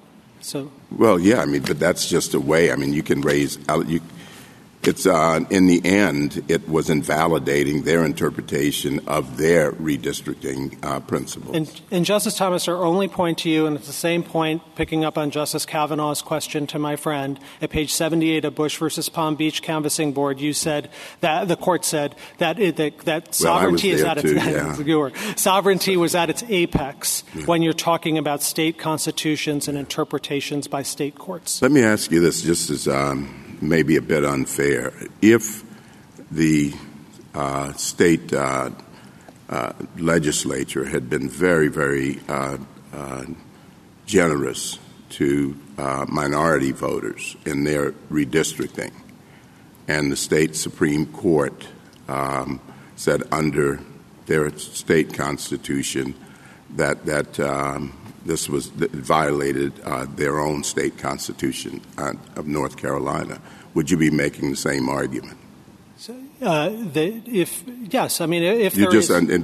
Justice Gorsuch said it seems as though it depends on whose ox is being gored. So I'm changing which ox is being gored. Yeah, no, we don't think anything turns on the substance of the individual decisions. But here. you would still be there making the same argument. Our point to you, Justice Thomas, is that this Court has never second-guessed state court interpretations of their own Constitution. And so if there's a general clause and it happens to benefit or hurt minority voters, as Judge Sutton says, that's a process the states deal with. And as I was saying to Justice Alito, there's a special safeguard here, which is the second half of the Elections Clause, which allows Congress to supplant whatever that errant state court decision is. So what is it? Again, I'd like you to just tell me what is the source of the authority for the state of North Carolina Supreme Court to be involved in a federal election. I understand that there's no disagreement about a state legislator. But this is a federal election, and it's similar to the problem we had with the presidential election in Bush v. Gore. It's just like Smiley, Your Honor. It's the exact same thing. So there is a federal issue. The North Carolina court is interpreting the elections clauses and powers, and the question is whether or not they have misread it or not. And so I think that's the source of the alleged substantive violation here. I think you're absolutely right. The spirit of your question, for 233 years, this Court's never gotten involved and said, hey, we're going to, rove and say the North Carolina court got it wrong or their provision was too abstract for enforcement or anything like that. Rather, this Court has always stayed on the sidelines, let that state process unfold, subject to that other part of the trident check, Congress, in the second half of the Elections Clause. Justice Alito? I was asking some questions earlier about instances in which it is necessary for a federal court in applying federal law to delve into the meaning of state law. And while federal courts generally take state law to be whatever the state Supreme Court says it is, there are instances where that is not the rule. And I mentioned one. Put aside for a moment your distinction between a state constitution and a state statute. Whether a rule invoked by the state Supreme Court is an adequate rule in deciding whether there's an adequate and independent state ground for a rule that the state Supreme Court applies, right? That's an instance of that. Correct. All right. How about the contract clause? Was there a violation of the contract clause? Doesn't the court have to determine whether there really was a contract under the law of the state at the time when the contract in question was formed? Right. We don't doubt that. It's just under a very deferential standard review. We're not disagreeing. What about the takings clause? Was there a taking of property? Property is defined by state law, but what if the state Supreme Court says this thing is not property? Does that answer the federal question? Again, yes, we think all of those are examples of this court looks into it. Here, of course, we're talking about state constitutions being interpreted by state courts. It's a little different than these scenarios. Right. But yes. What about if there's along the same lines? What if there is a claim that there was a deprivation of property? Once again, property is primarily defined by state law, but does the state Supreme Court have free rein to say, no, there was no deprivation because there was no property? So the state court does under its own processes, depending on the text and the history in that state, which differs from state to state for reasons Judge Sutton says. And this is the same answer I've given to Justice Thomas. We don't doubt that there is some review by this court in extreme circumstances. It's just that the standard is incredibly high. What my friend is saying is, well, because it's a federal function, it's somehow immunized from state court review altogether. And that's just not – there's no conflict between federal and state schemes. It's like, for example, spending clause legislation like the Clean Air Act or Clean Water Act, which require the passage of state laws to enforce, but nobody says they're exempt from the state constitution. You say the standard is incredibly high, but does it go up to the stratosphere or – into outer space? When you say that it would be okay for a state to set up the state Supreme Court as the council of revision, or that it would be okay for the Supreme Court, a state Supreme Court, simply to say the essence of our Constitution is fairness, you would say that that can be done. So that sounds like no standard at all. Again, Your Honor, we're saying ordinary checks and balances, that's all you have to do here. But yes, we think there are other checks that deal with those precise problems if there is in a clause that's abstract and being misinterpreted. Both the state process itself as well as Congress can come in and supplant that. So those accusations, this is Judge Griffith's brief, are made all the time about even decisions by this court. He points to Citizens United and Heller as examples. And what this court what he says is there's a special check here because you have Congress being able to come in. Congress can, I don't know why that's an answer, because Congress can come in anytime, under any circumstances, no matter what we say the Elections Clause means. Congress can always come in and establish the manner of conducting congressional elections. But what this court said is that what that clause reflects is a distrust of state legislatures. That's what you said in Hildebrandt and in Smiley, in Smiley and Westbury. And in those cases, you've rejected that precise argument. And so it is a check on judicial adventurism, to the extent you're worried about it. What is the check on, last question, what is the check on an appointed state Supreme Court? Suppose the state Supreme Court, the justices of the state Supreme Court have the same protection against removal on all of the other protections that federal courts do. What is the check on them? So it is the amendment process, which, as Justice Barrett said, I think boomerangs on them when he tried to exempt state statutes because amendment processes are often easier. Judge Sutton's book talks about that.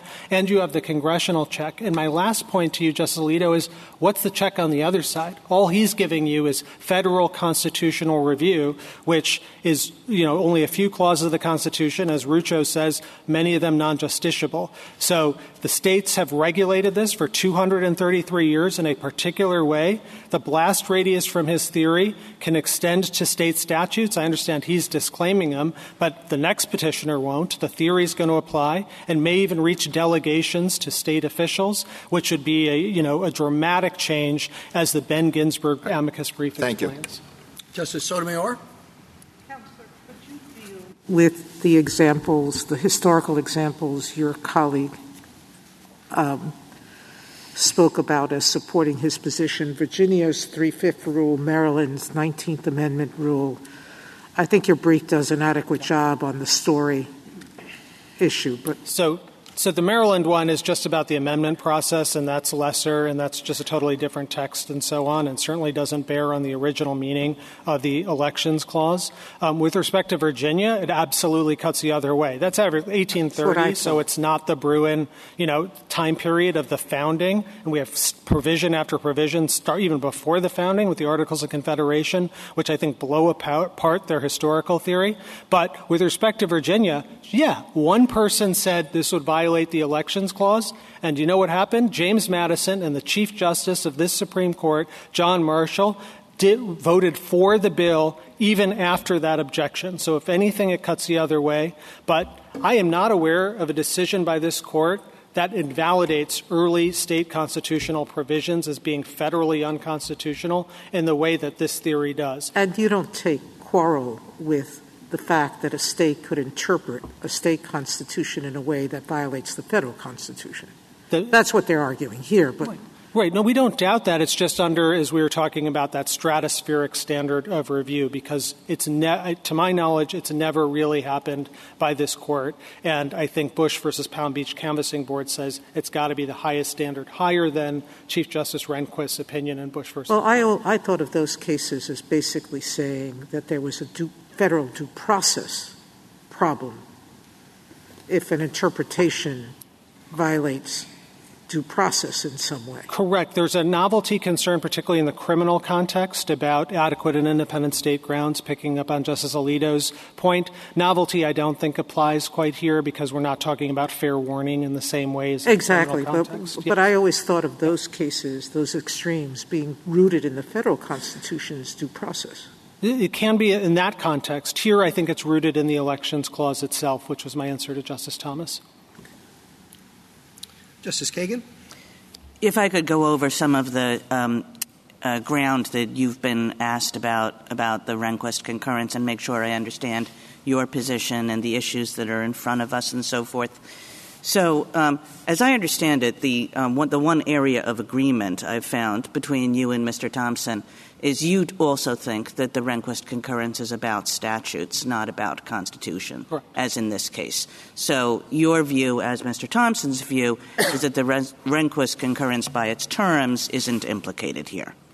Correct. But you say you have no doubt that there's a kind of corollary for the constitutional side of things. Yes. So does that mean it's not just like there may be a corollary? You think that there is a corollary? Yeah, I think the Elections Clause at some point could be violated in the example of absentee voting that I gave you a moment ago. Yeah, but you say so it's sky high, it's stratospheric, it's whatever. So when you look at the Rehnquist concurrence, and it was only a concurrence, so it didn't really have to pick a single standard. There were actually a lot of different standards floating around in the Rehnquist concurrence, and some of them sound easier to satisfy than others. You know, like one is like not a fair reading, which doesn't sound all that difficult. One is absurd, which sounds a lot more difficult. But you're saying even more than the highest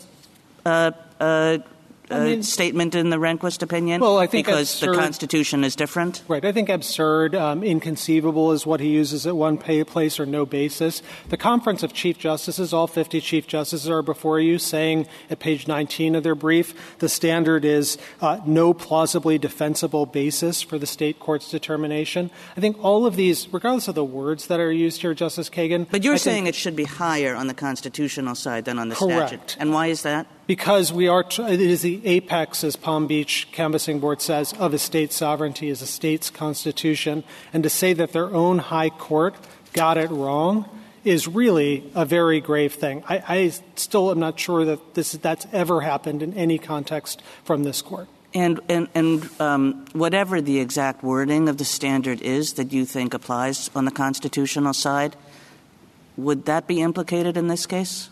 Oh, no, not at all, because he just disclaimed it anyway in his argument today. And he said, we're not asking you to second-guess the North Carolina Constitution. But if you adopt his view about abstract clauses or things like that, I don't know what is abstract and what isn't abstract. I mean, you could imagine even the most concrete provision, polls shall be open until 8 p.m., that sounds very concrete, but as the amici briefs say, like the Ben Ginsburg brief, what about a hurricane or a plumbing leak or a terrorist attack?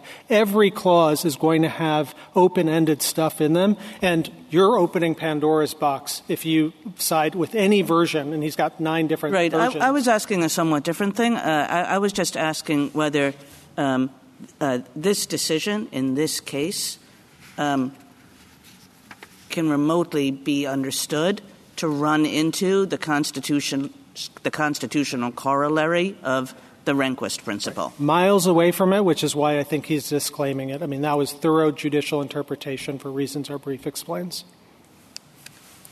Justice Gorsuch? First, just a point of clarification, Mr. Kochel. You take the position that Virginia correctly understood the Constitution when it adopted the 3/5 requirement for purposes of calculating African-American persons in its Constitution. No, Your Honor. So there's several different provisions being debated in 1830. One is the 3/5 provision. We're not talking about the 3/5. We're talking about the regulation of federal districts, which is what the Elections Clause violation was about. But you're saying what Virginia did at that time was consistent with a proper understanding of the Elections Clause. Well, the Elections Clause, yes. That's what I'm asking. Yes. Okay, so you are defending that. Not the 3/5 I guess provision. I'm surprised by that, given that when the Elections Clause issue was raised in that debate, as I understand it from the briefs before us, the convention attendees and others basically said, yeah, that might be so, but who cares? We have to protect our property interests in slavery. Yeah, so that's a different provision, Justice Gorsuch. So that's why I'm saying, it's a nice smear of what happened in 1830 that has been levied by my friend on the other side. But the Elections Clause... They were not attending to the Elections Clause. They were attending to their perceptions of what their property rights No, this was about the districting, and that's what was at issue on the Elections Clause. And I'm fine. If you don't answer that, maybe you can get it this way. What would prevent a state before the Civil War from adopting what you say didn't happen and would never have happened, a 3/5 rule in their state constitutions. So the state constitutions, they could adopt that rule, and whatever that is, and it may be consistent with the federal rule at the time, pre the Civil War. So you would defend that as consistent with an appropriate understanding of the elections clause? No, I'm clause. saying this has nothing to do with it, with what we're talking about. I'm asking you, here. Would a state prior to the Civil War be able, through its elections clause, on what ground? No position on that. We're only talking about ordinary checks and balances, Justice Gorsuch. No position on that at all? Justice Gorsuch, we're... How about a state, then, that puts a political gerrymander into its state constitution? Yeah, and this court, as a federal matter, as you know, has said we abstain from dealing with those things under Rousseau. So a state could do that, too, right? Oh, I think there'll be any number of state violations that may be at issue there if that happens. It's in the state constitution. Still, state constitutions often Let's just say it's, as a matter of state law, pristine. Then what? Yeah, so then I don't think that it would state a federal elections clause violation at that point. Yeah. Again, nothing in here turns on it. We're talking about ordinary judicial review, checks and balances akin to I understand. what the Chief Justice was talking about the veto. I understand the mantra, okay? Let me ask you to turn back to the question about, if you think the Rehnquist view is appropriate on constitutional grounds, what do we do with this opinion? At least some of the amici tell us that we've never had a state court strike down a state law with respect to federal congressional districting on political gerrymandering grounds until the last several years. So if we're talking about 200 years worth of history, this one's pretty new too, right? Not exactly. So we'd say a couple of things about that. First, just really quickly, because I don't want to expend too much time. When was the first one of these in your understanding? 1854, Massachusetts, the Warren decision. All right. Besides that, yeah, and so then a lot in 1932, but that's just for maps. And then it's 2015, right? Well, no, I don't think that's right. So first of all, outside of maps, fine. Let's put that aside. Put that aside. What do we do with the fact that in this opinion that we have before us, the North Carolina Supreme Court said it had to do something because the legislature would not act? The only way that partisan gerrymandering can be addressed is through the courts. About 5-7 years ago, it refused a political gerrymandering claim itself under the open-ended good of the whole clause. And now it's come back and cited a melange of open-ended other provisions that it's now accepting. So I understand the standard's sky high, but at least given some contestable history, and I understand you contest it, but you put that there. You've got this novelty within North Carolina and switching positions with North Carolina. Let me add one more, and then I'll shut up. We have a very lengthy opinion from the North Carolina Supreme Court. It addresses the Federal Elections Clause issue in 3 paragraphs on page 122 of the petition appendix. At the very least, all of these interesting and important issues and able counsel on both sides were not available to that court then. What should we do in that circumstance? Well, certainly with respect to that federal issue, we think it only honestly needed 3 paragraphs, because in those 3 paragraphs, they talk about all of the things we've just talked about. Obviously not the detail, and I'd love to give you more detail, Justice Gorsuch. But then you said, well, that the decision talked about it being hard for the legislature to act, and I understand that was the basis of a separate opinion by this court. I think that point actually underscores the caution this court should have when reviewing state court decisions, because that's not what the North Carolina Supreme Court actually said at those pages at 8A. Page 8. Yes, page 8A. The only way that the partisan gerrymandering can be and addressed. it's not saying that it's too difficult for the legislature to act. They're making a point about John Hart Ely. Right, but they can't do it. Right. No, I understand They're making that. a John Hart Ely point about how the legislature has been captured. It's the same point the Chief Justice made at oral argument in Rucho. And they're basically saying, and this is page 88 to 90 of the opinion, that because there's a process defect, there's a special role for this court in North Carolina, and they trace it back to 1787, North Carolina Supreme Court in Bayard, which said the exact same thing, that we're worried about legislative self-dealing and installing themselves. So it's the heart of the tradition.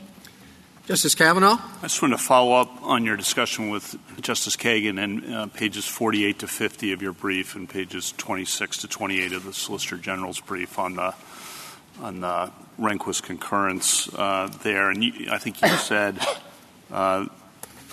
state court, a check to prevent state court judicial adventurism, I think was your phrase, or to ensure that state courts don't manipulate state law to frustrate federal rights. And as Justice Alito pointed out, there are civil rights due process cases, treaty clause, contract clause, adequate and independent state ground. We had a few weeks ago that kind of issue. And I read Justice Ginsburg's dissent in Bush v. Gore to actually accept the principle, or at least not dispute the principle, although she, of course, vigorously disputed the application of that principle in that case. Then I go to your brief on 48 to 50, and I thought you said it's unremarkable proposition. I didn't see in your brief a distinct standard between statutes and constitutions. I don't think that's there in 48 to 50. And I guess following up on Justice Kagan's, why would we don't have to work on the adjectives and adverbs if we follow something like that, but why would we say, significant departure for statutes and plainly indefensible for constitutional interpretations? Does that kind of really help the cause at all? Right. So I do think it's in our brief. We quote the language from Bush versus Palm Beach Canvassing Board and about constitutions and state constitutions being at the apex, Justice Kavanaugh. And the reason for that is twofold. Number one, there's very serious There's very serious federalism concerns generally. All those contexts you gave me before about adequate independent, those are actually reviewing procedural rules, state statutes, and the like. We're reviewing state constitutions, again, the apex of state sovereignty. I think federalism is generally different. And then B, in this unique context, where Congress already has a backup check and can supplant any state court decision it doesn't want by name or supplant state courts altogether. In the second half of the Elections Clause, whatever the standard is for Bush versus Gore or something like that, to the extent you might think there was a constitutional issue, it's going to be even higher here because the framers put Congress in and had a check specifically for this problem. Okay. I understand apex, but just to be clear, you're not saying no federal judicial review when the state court has interpreted the state constitution in a case of this nature, correct? We think it should be under the highest standard of review if it's state constitution, yes. And I'll repeat the question then. You're not saying no judicial review, federal judicial review of state court interpretation of state constitutions in this area, correct? Right. We're not saying that. It's just under sky-high standard. Thank you. Justice Barrett? My question picks up on Justice Kavanaugh's. So in terms of what the federal content is to this state question, I'll tell you one way that I've been thinking about it, and you can tell me if it's consistent or inconsistent with your view. Just as, say, in the due process context, we say property is a state law question, but there's some core beyond which a state can't depart. So it's a federal question, and a state can't depart so greatly from it that it's no longer really property for purposes of the federal Constitution. This federal content or the federal check, is it from the word legislature? So the clause says, shall be prescribed in each state by the legislature thereof.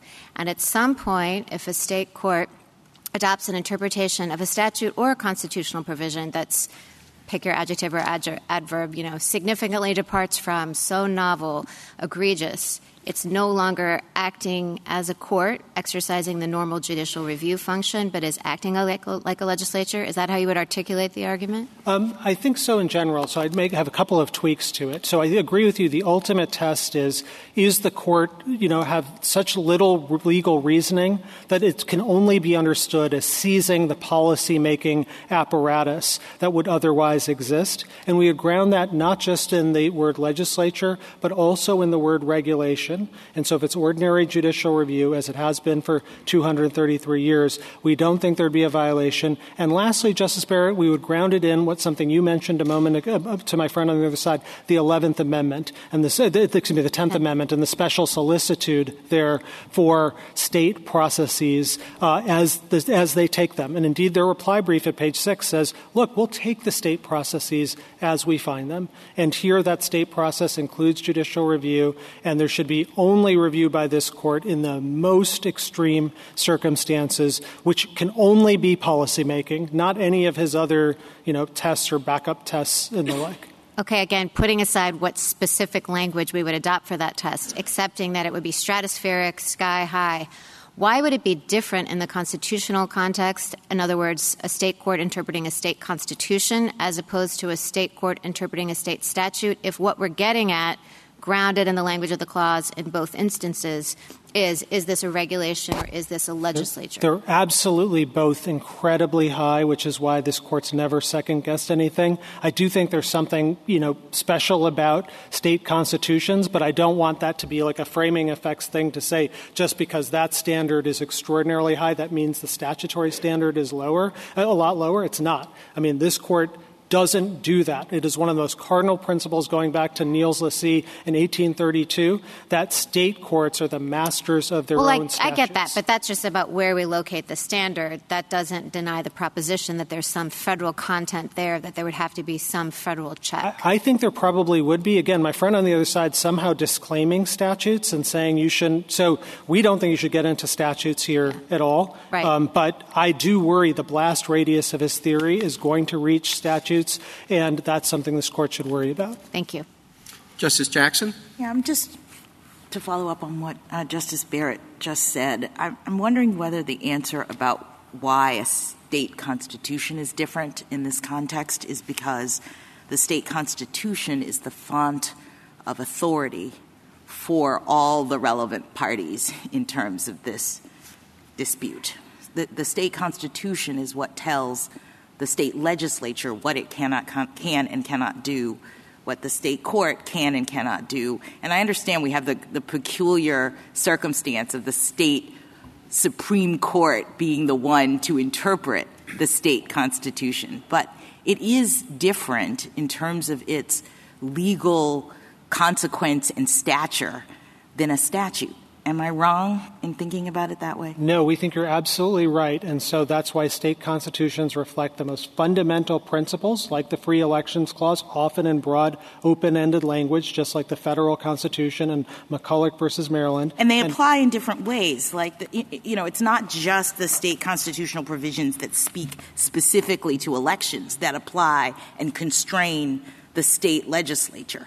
Well, I guess what I'm a little worried about is the suggestion that when the legislature is acting, is exercising legislative authority in this context, it does not have to adhere to any state constitutional constraints on its power when it's the state constitution that gives it its power and tells us when it is appropriately acting as the legislature, not just with respect to the issue of elections, but in general. That's 100% right, Justice Jackson. We've never had a creation of that animal in the state in the federal constitution empowering states to do that. And if that were what the founders intended, surely someone would have said so and it would have prompted massive debate. There are 3 Federalist Papers on the Elections Clause, not a word, anything like this. What he would do is gut the ordinary checks and balances. And so to me, it's not so much the sort of troubling worry of we have the state legislature violating federal constitutional law, because we as the Supreme Court and other courts in the federal system can look at that because it's a question of did they violate the federal constitution. Here he's saying, no, we do have to comply with the federal constitution. What we can violate is the state constitution. And what I can't wrap my mind around that argument. I can't either, Your Honor. In Shelby County, this court said it's up to states primarily to regulate elections through their constitutions and statutes. And what he would do is gut the ability of states to do that. All 50 states have clauses, equal protection, assembly, speech, and others. He would nullify them all, in addition to the smaller voting regulations. Thank you, counsel. Mr. Verrilli? Mr. Chief Justice, and may it please the Court, I'd like to make 3 points. First, the petitioner's argument cannot be reconciled with Smiley. Smiley held that because the Elections Clause invokes the state legislature's lawmaking function, the conditions which attach to the making of state laws apply. Judicial review is such a condition, and there's no basis in text or history for concluding that a governor's veto can act as a substantive check on the legislative prerogative, but judicial review cannot. Second, the General Assembly's statutory authorization makes this an even clearer case for affirmance, and in particular, it establishes conclusively that North Carolina courts do not in any way usurp the legislative function when they draw remedial maps in the manner that the statute prescribes. And third, since the founding, state constitutions have always limited how state legislatures discharge their elections clause responsibilities. Today, in addition to the states' constitutions that expressly address partisan gerrymandering, constitutions address absentee voting, voting by the military, voter ID, and primary elections and many other aspects of the electoral process. That petitioners must repudiate all of that long-standing and comprehensive history is a very powerful indication that they are misreading the elections clause. I welcome the Court's questions. Mr.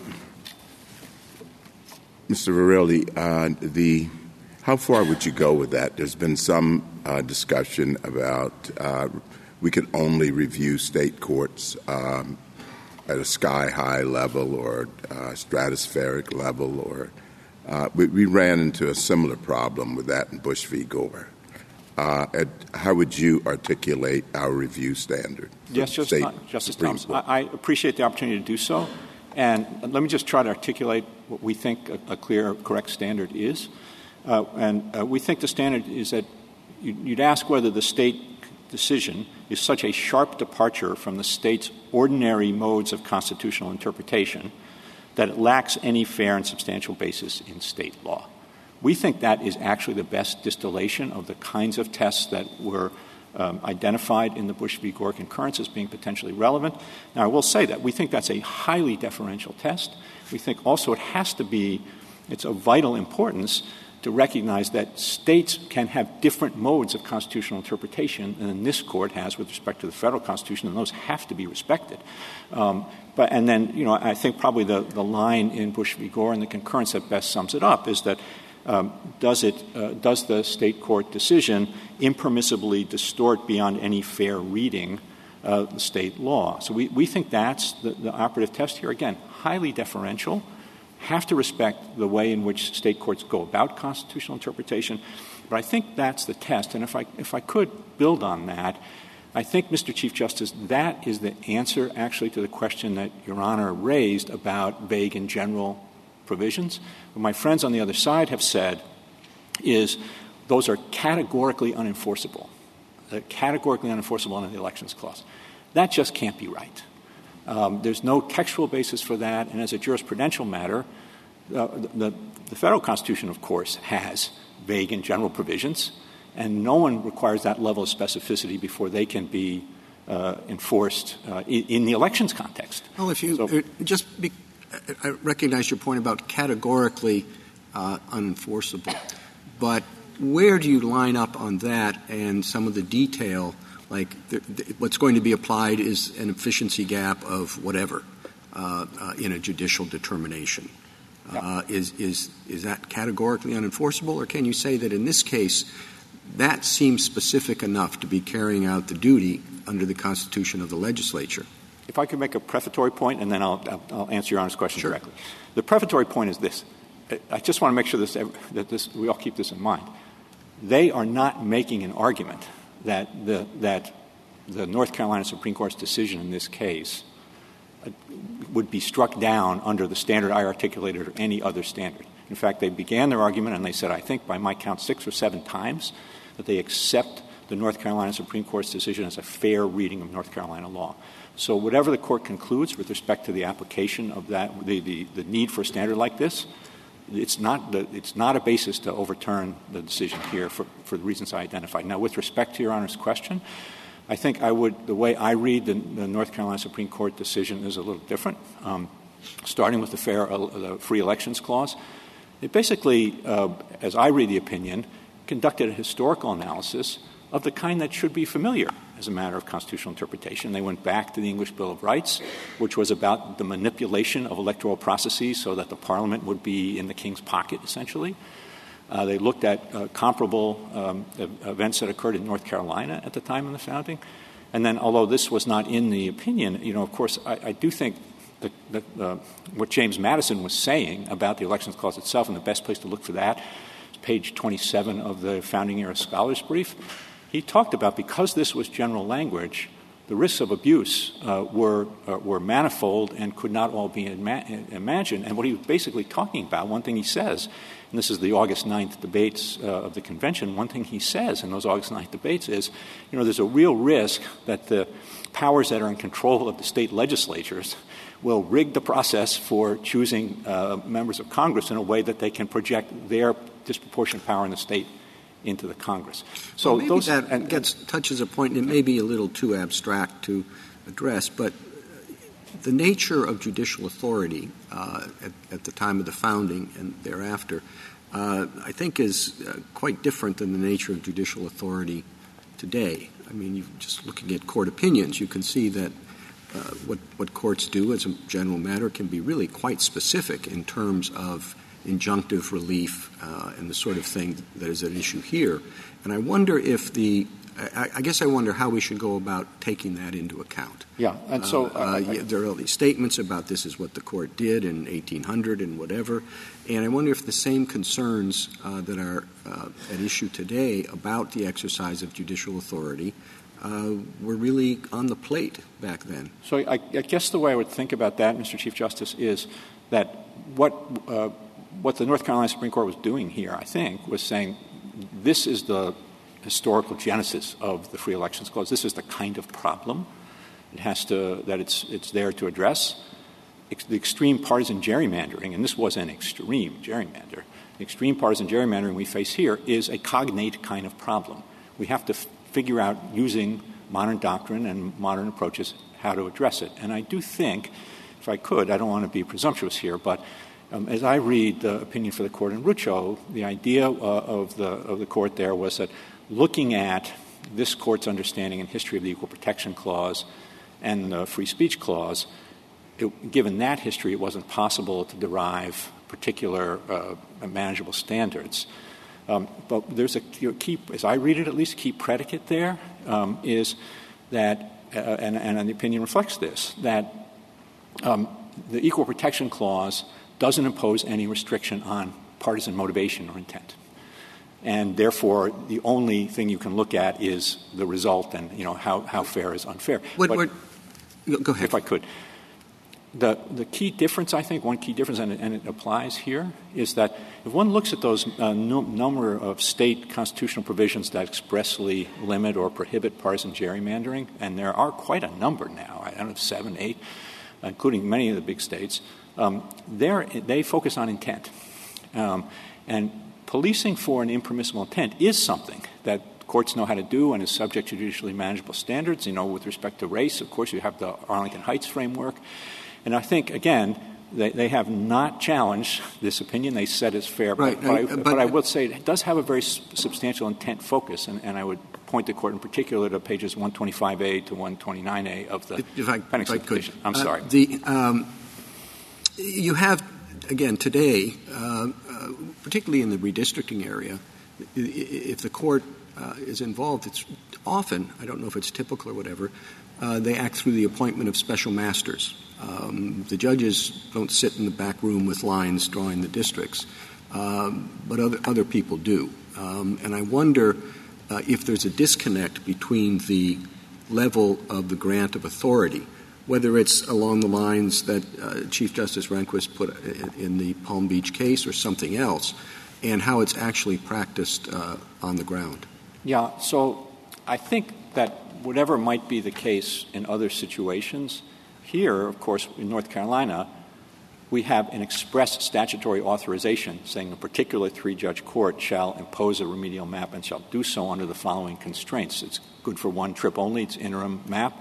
The legislature has to be given a full and fair opportunity to remedy the constitutional problem before that remedial process kicks in. And then third, the map has to deviate as minimally as possible from the map that the legislature enacted. And then within those constraints, that remedial process occurs.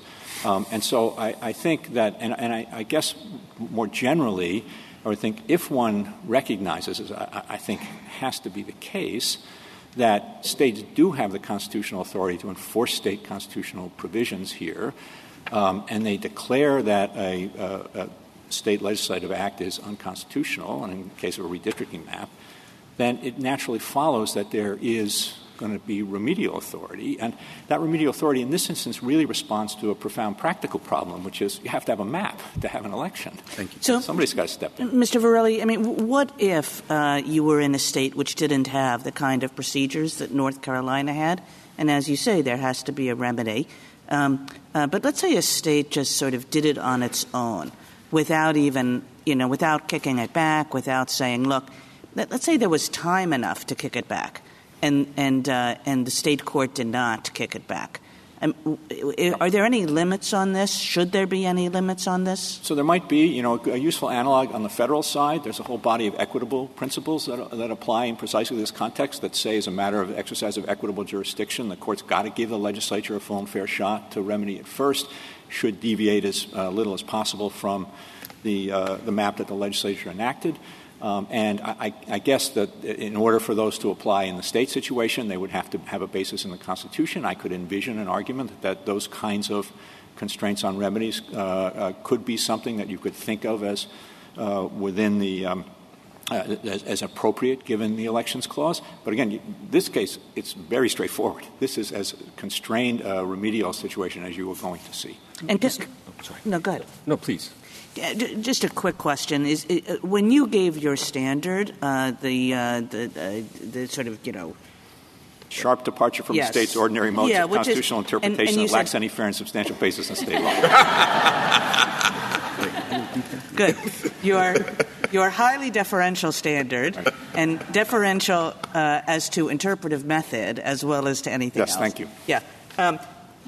Is that standard for you? Should that be the same standard as for statutes? Or do you agree with Mr. Katyal that there actually is a gap between the two? Yeah, I'm not sure that I see a gap between the two. Except in the following sense, that one could, I think that with respect to a statute, because there's a difference between interpreting a statute and interpreting a constitution, that with respect to the interpretation of a constitution, state Supreme Courts may have more leeway because there is, after all, a constitution they're interpreting. And so I could see in application the standard might work out differently in some cases, but I don't think it's a difference in the standard as much as in the application of the standard. Actually, this follows right up on that, so it's very helpful. Glad I waited. The question, I think, as Justice Barrett suggested, is has the legislature prescribed the time, place, and manner?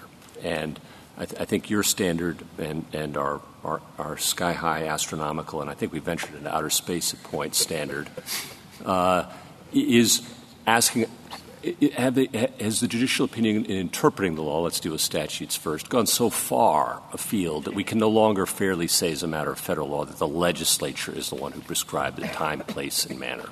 Is that a fair understanding of our task here as under federal law? I think that's kind of the underpinning of the idea that what you're trying to solve for is the problem of state court going so far afield and being so disconnected from existing precedent, from history, et cetera, that you would come to the conclusion that they're really not engaging in the function of judicial review. The legislature didn't prescribe these things. I mean, that's the text that we're asked to interpret, right? Right, but I guess, Your Honor, I would say that and they've gone so far afield. If I could just say it this way. Well, I just want to just make sure we're on the same page. That's the federal standard, and one way of analyzing that, I think, if I'm understanding you, and if I'm not, please say so, when we're dealing with statutory law, is if they've gone so far afield or into outer space, that's an indication that it's no longer the legislature prescribing the Well, I guess I would put it differently. Okay. I guess what I would say is that the framers took legislatures as they found them, that the judicial review under the state constitution is a condition of the normal operation of state law in the language of Smiley, and therefore should be expected that courts will review federal election regulation by state legislatures under the state constitution, that they can validate. Thank you, Mr. Brewer. Thank you. Can I just follow up on that? Thank you. We'll Sorry. go through. Justice Thomas? Justice Alito? Is your standard a standard that can be flunked? Yeah, I assume it could be flunked. Give me an example of something that would flunk your standard. So, I think a naked declaration that that an act of the legislature under a free and fair elections clause is unfair, without any grounding in history or precedent or sound analysis of a kind that the state is appropriate under that state's mode of interpretation. I think you could envision that possibility happening. Okay. I do think that would be a rare case, but I think it could happen. I appreciate that answer, because I think the worst thing we could do, although it might be attractive for some reasons, is to say, well, there is a limit, but but it's one where that in practice can never be exceeded. So we have the standard, but it's just it doesn't mean anything. Under that understanding, let me talk about the decision in this case. And we've heard about the English Bill of Rights.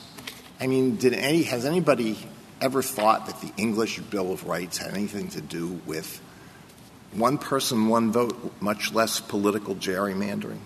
Well, I think the historical roots of those doctrines, yes, do trace back to the idea that the English Bill of Rights was trying to deal with, which was the manipulation of the electoral process, including who's going to represent what area, in order to entrench those in power. Well, wasn't it true? You probably know more about British constitutional history than I do, but wasn't it true that well into the 19th century, the British Parliament was notorious for having rotten boroughs, parliamentary districts where there were practically no inhabitants, but that was a good way of entrenching a Tory member or a Liberal member. Wasn't that true? Well, but that was a bad thing. And it was a bad thing, but that was under the English Bill of Rights, was it not? Well, but I guess the point is that what is this free elections clause trying to get at in the North Carolina Constitution and the other constitutions that adopted it at the time of the framing? All right, 1776, 200-plus years ago.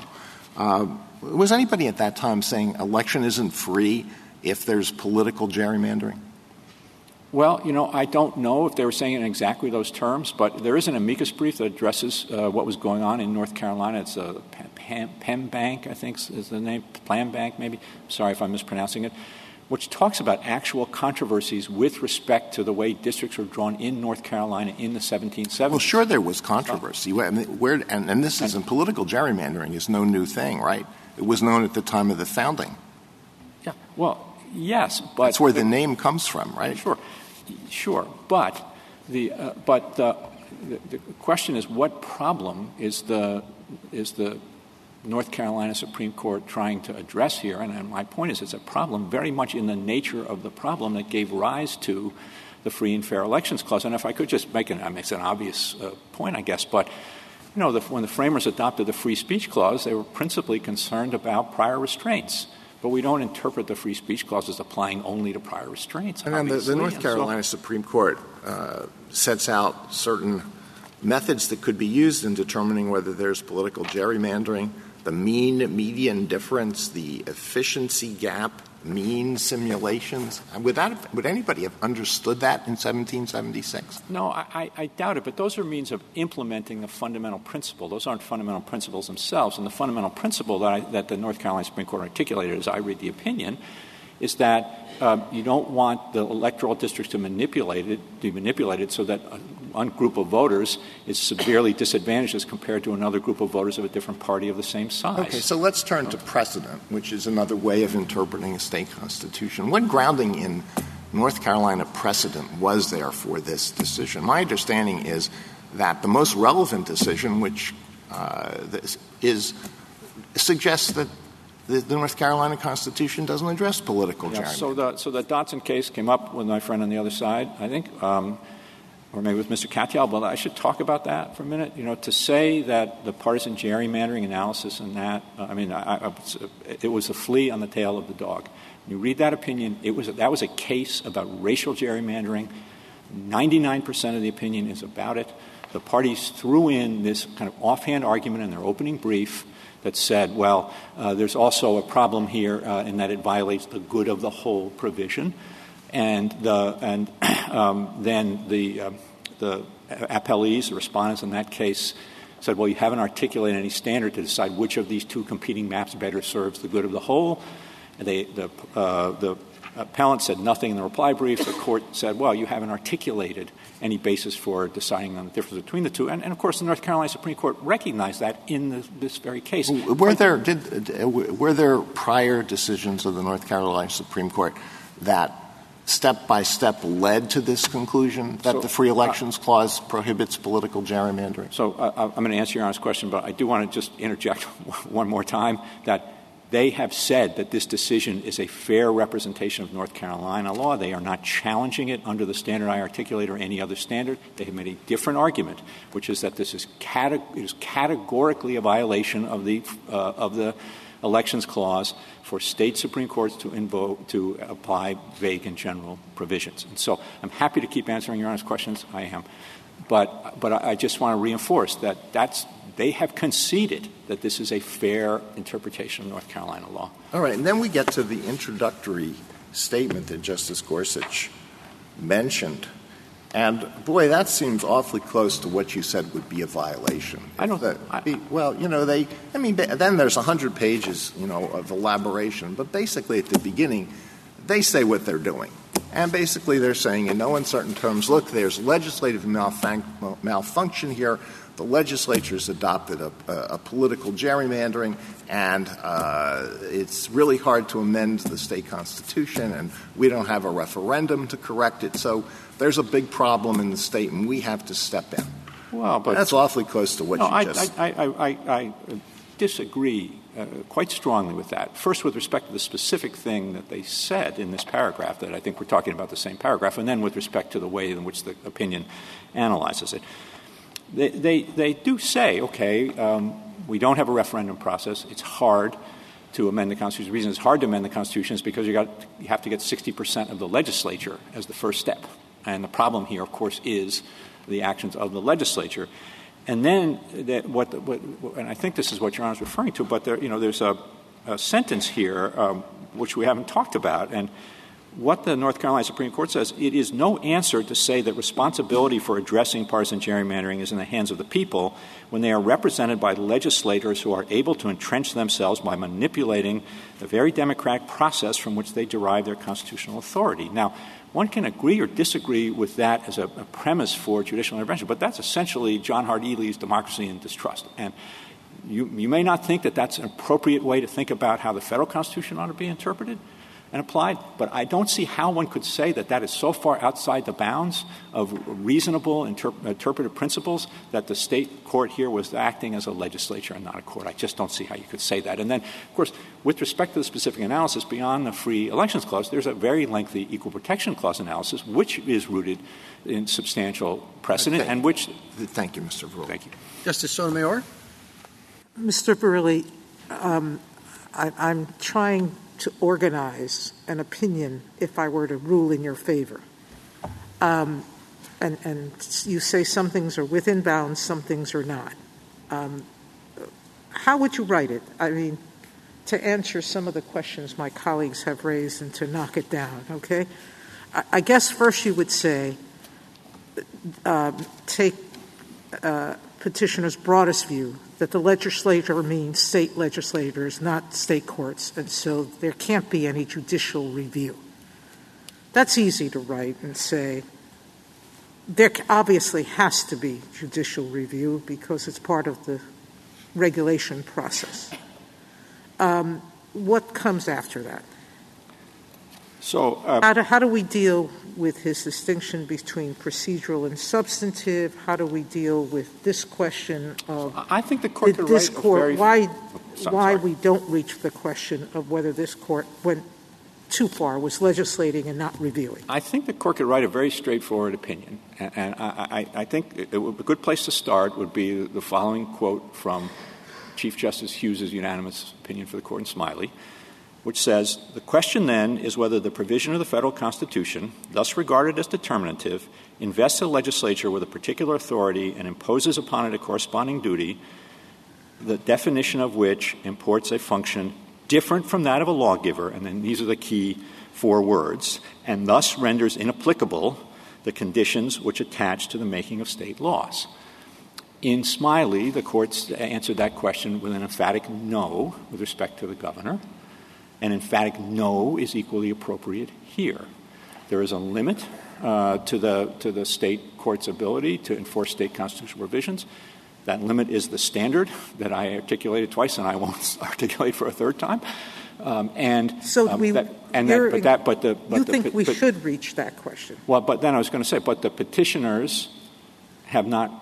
If the court wants to save that for another day, it can, but I guess we're comfortable with the articulation of it. The key point for us is the petitioners have not made any argument under that standard, and therefore there is no, in fact, the opposite. They have conceded that this is a faithful and fair interpretation of North Carolina law, and therefore there's no basis for overturning the decision of the North Carolina Supreme Court. Justice Kagan? Mr. Verrilli, I've been thinking a good deal about this constitutional analog to the Rehnquist principle, and your colloquy with Justice Alito made me feel uneasy about it. And I think that the reason is because it shows how very good judges on very good courts can find it incredibly easy to disagree with each other. And so if Justice Alito asked you, can it be flunked, I think what I want to ask you after hearing that colloquy is there a danger it's going to be satisfied too easily? And I'll just, I think that every single one of us on this bench has written opinions at times, saying that other judges, whether it's other judges on this court or lower court judges, have engaged in policy making rather than in law. And I mean, it's just sort of one of the things that judges say when they really disagree with another opinion. And so how, if you say acting as a legislature, not as a court, acting as a policymaker, not as a court, I mean, these really are things, it's not just this court, it's every court. These are things that judges say to each other all the time. How is this going to be a check that's used rarely rather than like whenever you basically, disagree strongly? So I apologize for putting it this way, but I think that's up to this court. This court's going to be applying it. And I think the phrase from the Bush against Gore concurrence that I think captures it pretty well is, does it impermissibly distort beyond any fair reading state law? That is deferential, very deferential standard. It, I think, encompasses the point that I made that you've got to respect the state court's modes of constitutional interpretation. But I do think, for all the reasons of federalism and state sovereignty and comparative institutional competence, that of course it needs to be applied very deferentially. There aren't going to be very many cases that I would think that would satisfy it. There will be some, perhaps, but there won't be very many. But I think that. But anyway, that's the way I think it would. That's the way I think it would go. Justice Gorsuch, Justice Kavanaugh, Justice Barrett. Just quickly, Mr. Verrilli, you got some questions about the remedy, and the Chief Justice was asking about special masters drawing the map, and here we had experts come in. We've been talking primarily about the liability question. You did get some questions about remedy. I just wanted to give you a chance to say something about our jurisdiction, whether we have jurisdiction to review the remedial portion. We don't think there's a final judgment here yet. I mean, the question of the proper remedy is before the three-judge court on remand, and the argument being that's at play there is, should the court accept the legislature's remedial plan or the alternative remedial plan drawn by the court? And that answer to that could matter to the way the court analyzes the issue. Now, I will say I take the argument of my friends on the other side to be that the two issues of whether you can have a remedial process at all and whether you can have judicial review at all are so intimately bound up that you should address that issue, and that's why I was focused on it. Justice Jackson? I just have one question that goes back to this issue of Constitution being different than statute from the perspective of us trying to figure out what to do here. Justice Gorsuch asked, I thought, a very clarifying question, and it's sort of come up again with Justice Kagan's remarks, which is we're really trying to kind of sort of figure out when and under what circumstances the state legislature has usurped legislative power in some sense. And I think Justice Kagan is correct that that's sort of in the eye of the beholder. But, what is the body of law that we would reference to answer the very standard that you have articulated when it warps it? What are we looking at to determine how far? I think the standard is drawn, and I think Justice Alito in his colloquy with Mr. Katyal went through the various places where the court applies that kind of a standard, and the Bush against Gore concurrence references most of those, and we were drawing that standard from that same body of law, and it is. But I guess I'm asking, isn't the baseline what the state constitution says? We start there, and then we say, are you doing something so far beyond that? Is it so far out of bounds that you can't read? And the reason we're doing that is because we're worried about some sort of separation of powers issue as between the state legislature and the state courts. Well, there is a federal interest at play, I think, is the answer because of the Elections Clause. There's a federal interest at play. We think that that the Elections Clause itself, as we've said, reflects a judgment that the state that you take state legislatures as you find them, which means that they're subject to judicial review under the state constitution, because otherwise, if they make a law that's unconstitutional under the state constitution, in the words of Marbury, it's no law at all. And so I think that... And they're not really a legislature, presumably, because the Constitution tells them, yes. That's the argument. And if I could, there's just one last point I'd like to make about whose ox is being gored here, which I think is quite important. Actually, there's a great deal of sentiment in this country about the problems with extreme partisan gerrymandering. This Court's opinion in Rucho acknowledged it. And states have actually responded in nonpartisan ways. I can think of 4 states, New York, Florida, California, and Ohio, all of which are in the control of one political party, where presumably the incentives would have been lined up to maximize partisan advantage through the redistricting process. But in all 4 of those states, they amended their constitutions through the work of the people to restrict partisan gerrymandering, and those provisions have been enforced. I mean, the provision was enforced in New York, of course, just earlier this year. And so I do think it is more than whose ox is being gored. This is a really important issue in this country, and I think it would be an extraordinary thing to say, as my friends on the other side are saying here, that the Elections Clause requires that all of those provisions, and then countless others, be disabled with respect to congressional elections. That would be an extraordinary thing to do. And before doing that, I would hope that the Court would see a case much, much clearer than the one that the petitioners have presented. Thank you. Thank you, Counsel. General Prelogar. Mr. Chief Justice, and may it please the Court. Throughout our nation's history, state legislatures enacting election laws have operated within the bounds of their state constitutions, enforced by state judicial review. This practice dates from the Articles of Confederation, and the framers carried it forward by using parallel language in the Elections Clause to assign state legislatures a duty to make laws. Text, longstanding practice, and precedent show that the Elections Clause did not displace this ordinary check on state lawmaking. Petitioners' contrary theory rejects all of this history and would wreak havoc in the administration of elections across the nation. Their theory would invalidate constitutional provisions in every single state, many tracing back to the founding. That would sow chaos on the ground, as state and federal elections would have to be administered under divergent rules, and federal courts, including this court, would be flooded with new claims, often at the 11th hour in the midst of hotly contested elections. The Court should adhere to the consistent practice that has governed for more than 2 centuries and should reject petitioners' atextual, ahistorical, and destabilizing interpretation of the Elections Clause. General, I must say I think it seems a bit ironic that you're on the other side of a federalism issue. do you agree with the highly deferential standard that we've been discussing here? We do. It would seem to take you out of the equation, or the national government out of the equation. No, not at all. Justice Thomas, we, of course, recognize that Congress has its own check under the second half of the Elections Clause, and that remains constant no matter what the states are doing through their state election laws. But as well, with respect to this idea of whether there's an outer federal constitutional standard that could apply here, we agree that that's so, and the court could recognize that kind of constitutional claim.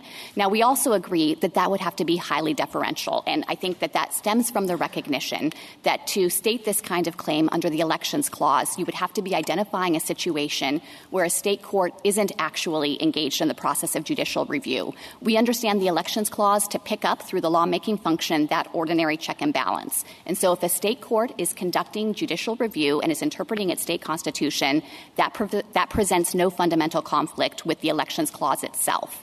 So the standard would have to be trying to identify those circumstances when a state court isn't really functioning through the process of ordinary judicial review. And we think that that would be an extraordinary situation, that it's unlikely to arise very often, but there is an outside federal constitutional check that could be applied in this context.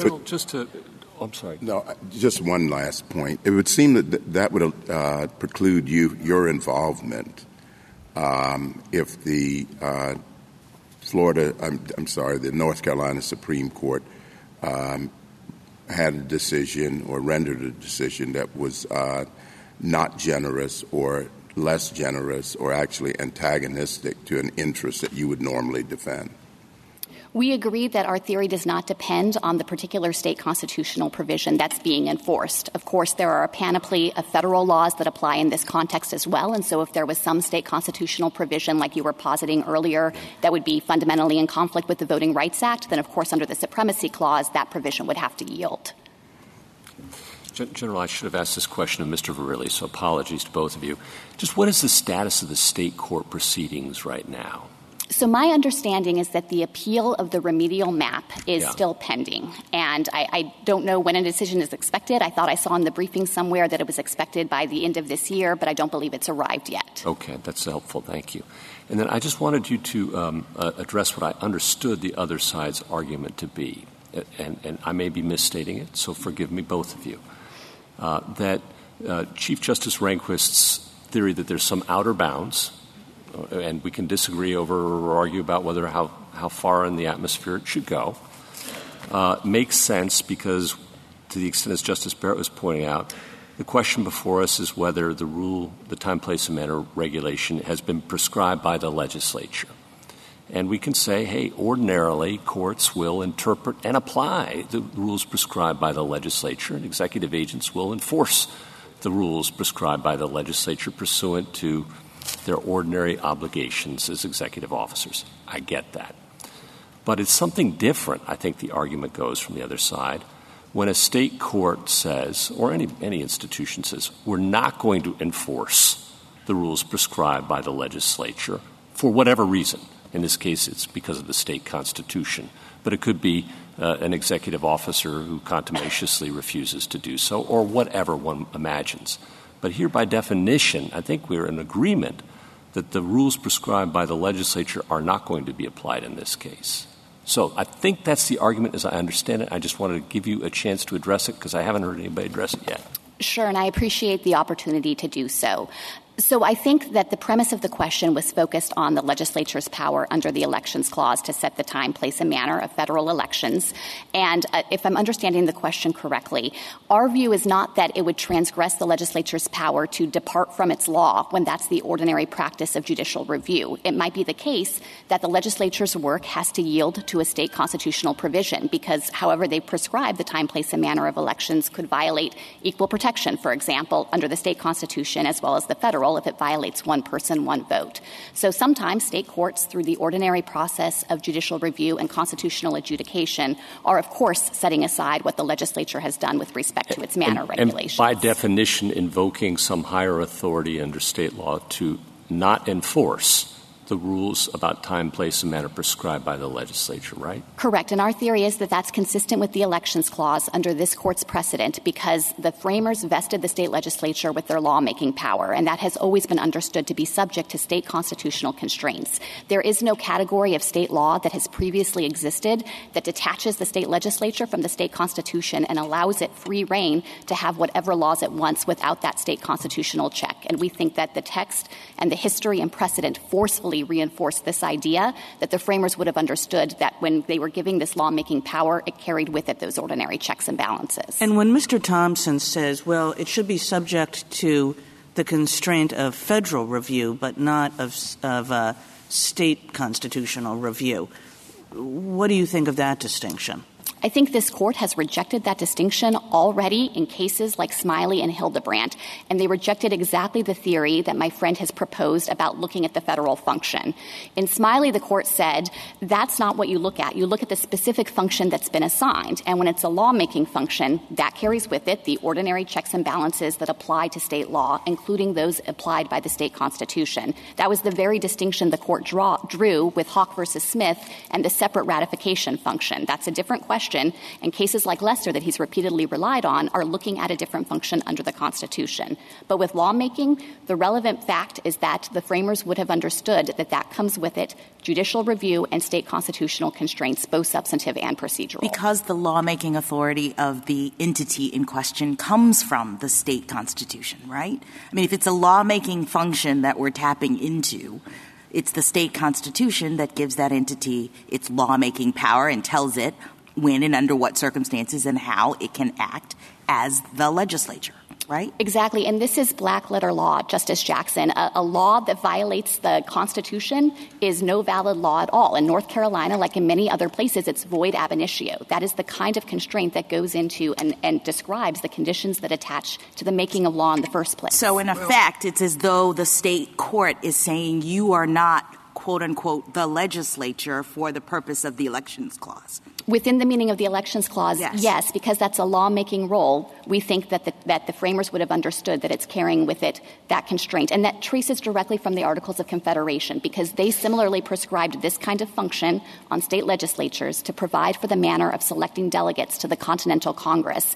And virtually every state constitution in the relevant period, 10 out of 11, had substantive constraints that hemmed in the legislature in how they carried out that function. And that was a familiar practice. It's not really that easy, is it? Because the reason we have a case is because the power does not simply come from the state constitution, but the power comes from the federal constitution, which authorizes the legislature to carry it into effect. So the reason there is a case is because of the concern that the state constitutional provision, or in analogous cases, the statutes, conflict with the federal constitution, which authorizes the legislature, which a concept that was known to the framers to undertake this responsibility. So I think whichever way you think about in terms of how it should come out, I think you have to address the fact that there is that tension, a tension that we address on a regular basis between the state power and the federal power.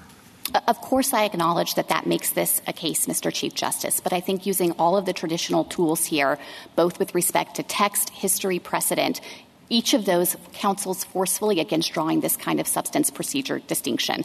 I don't see how you get there on the text alone, because once the court has understood and explained in numerous cases that this is a lawmaking function, as Justice Kagan explained when she read aloud from this court's cases, that has been understood to mean that all of the ordinary constraints on lawmaking attach. And this is one of the most fundamental and ordinary constraints on lawmaking. And then there's the history, the Articles of Confederation. I don't mean to I guess I do mean to interrupt. But the way you phrased it is exactly, I guess, where the argument this morning has mostly gone. You say the ordinary restraints. Yeah. And I think that's what Chief Justice Rehnquist was trying to get at. That's what whatever standard you want to say, whether it's ordinary or, once in a blue moon, you're saying that is the question. Is what the state is doing, which has the impact on the federal constitutional authority given to the legislature, ordinary or outrageous, or however you want to say it. So you do accept the proposition that there is a role for this court in particular, to assess whether or not how that conflict is worked out in a particular case. I do acknowledge that, but I would emphasize in trying to think about this both from a legal standpoint and, if I could, from a practical standpoint, that I would think the court would want to make clear that this is a very deferential standard. It is not the ordinary case where the court is second-guessing a state court's interpretation of its own state law.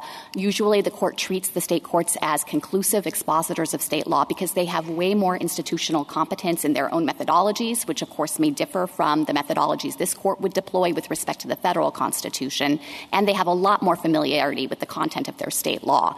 So I think to situate this kind of test within this court's broader doctrine in this area, it would be necessary to recognize that this is not just about thinking that the state court might have gotten it wrong or even very wrong, but rather trying to identify the narrow circumstances where the court can't properly be understood to be conducting judicial review in the first place. It's not acting like a court, because that is the kind of thing that would then seize the legislature's policy-making power and be understood to transgress the Elections Clause. And just a quick note on the practical point.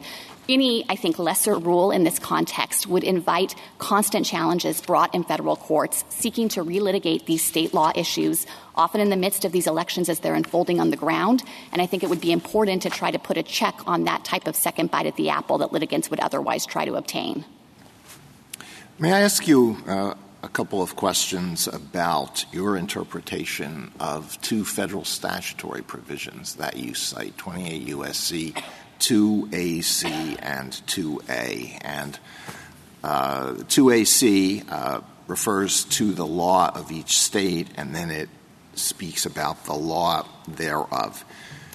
Does that, when it speaks about the law of such state, is it talking just about state law, or is it also talking about provisions of federal law that are applicable in that state and, for that matter, in every other state in the country? For example, okay, yeah. Go ahead. No. I was going to say you first. We understand that provision to reflect Congress's recognition that a state can be apportioned in accordance with its law, and I would say also in accordance with federal law, as it would need to comply with federal law in multiple different ways, including through the involvement of different actors. And so the court has already concluded in cases like Branch versus Smith that that would include court-drawn remedial maps, for example. Okay, That's so these provisions talk about districts prescribed by the law of such state, but it included within that are federal constitutional constraints. The Federal Equal Protection Clause, one person, one vote, the Voting Rights Act, right? That is the law of the state. I would say yes. And if that's true, why isn't the Election Clause the law of the state? We think the Election Clause is the law of the state, but there's no incompatibility with that law and with the recognition that when state legislatures are doing lawmaking, just as with the governor's veto, you can have state constitutional checks. I understand all that. I'm just trying to see whether these statutes add anything. And in light of your answer, it doesn't seem to me they add anything, because we're still back to the question of the interpretation of the federal Constitution, right? I agree there's a federal constitutional question here. We think that these statutes add, for purposes of this case, just additional confirmation from Congress that it recognized that other organs of the state government, including courts, could play a role in the process. I don't think that's really responsive to my question. If the law thereof includes the Equal Protection Clause in the U.S. Constitution and it includes the Voting Rights Act, then it includes also the Elections Clause. And I understood you to agree with that. So we're back to these statutes are not an alternative way to decide the case. It takes us back to the Election Clause constitutional question, right? That's right. We haven't asked the court to resolve this case on the basis of these statutes. Thank you, counsel. Justice Thomas? Anything further? Justice Sotomayor? In fairness to petitioner, I think that what they're trying to say when they draw this procedural substantive line or this other line of open-ended or specific constitutional provisions, that they're trying to articulate, maybe inarticulately, but articulate that we have to reach the question of when does the federal constitutional provision spring up? Meaning, at what point has a court acted not as in judicial review, but in legislating? And so how would you, and I think Mr. Verrilli gave us a line. What's your line? How would you articulate it?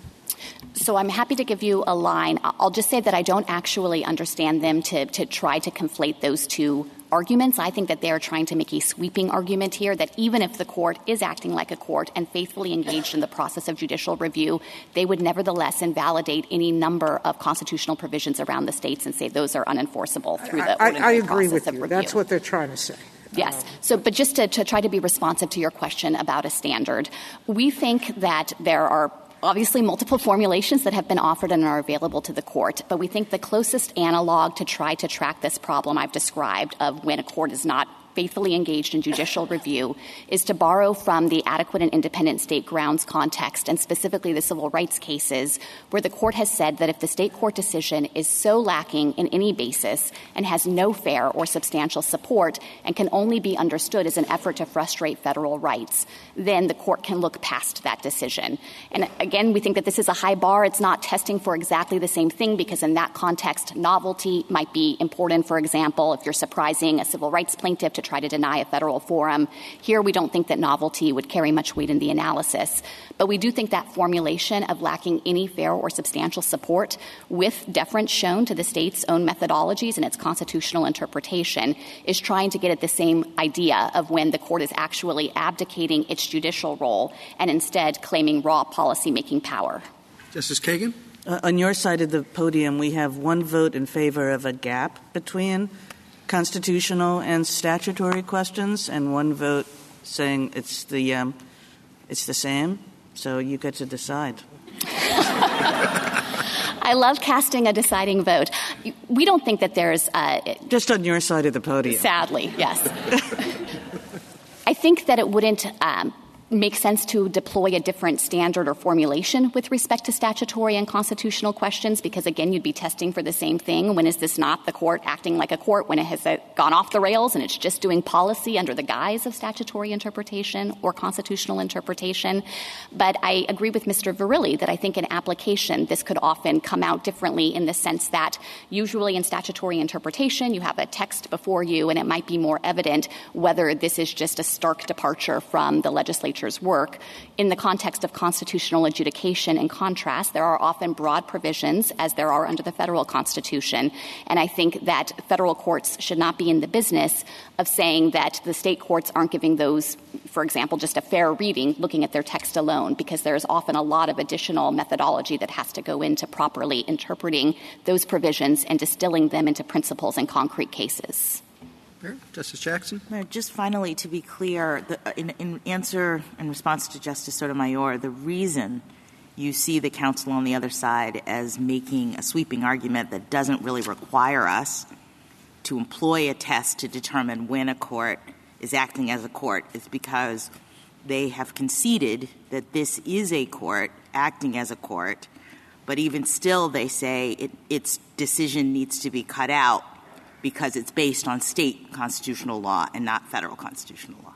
My understanding? That's exactly right. So they have said multiple times today that they are not asking this court to delve into the ins and outs of the North Carolina Supreme Court's decision here, that they said they take it at face value as an accurate understanding of North Carolina law, and they're instead making far more sweeping arguments that would take off the table 233 years of history in this country, state constitutional provisions that have applied under the Articles of Confederation and in the early decades of the Republic and still today. And we think that that would be a distortion of the meaning of the Elections Clause, and it would have enormous and drastic practical consequences. So we can rule here today without adopting any particular test like Mr. Verrilli's or anything else? Yes, we agree that it wouldn't be necessary in this case to articulate that standard because we don't think that they're pressing that kind of claim in this case.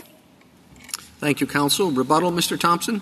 Thank you, Mr. Chief Justice. Just a few quick points. Number one, on what the extent to which we are accepting what the North Carolina Supreme Court's ruling was here as a valid and fair expression of state law, we are doing that for purposes of the two tests that we articulated on our brief. Number one, there can't be any substantive restraint on the state legislature. And number two, it lacked a judicially discoverable and manageable standard. But make no mistake, would this court say, well, we want to adopt a third standard. We want to take the Bush versus Gore standard, and we want to apply it to state constitutions. I would make 2 points. Number one, the test for a state constitution should be easier to meet than a statute, because for purposes of the Elections Clause, it's far more problematic when a state legislature has its hands tied by a state constitution than when it's tied by a state an impermissible distortion of a statute which they can just go back and rewrite. And the second point I would make is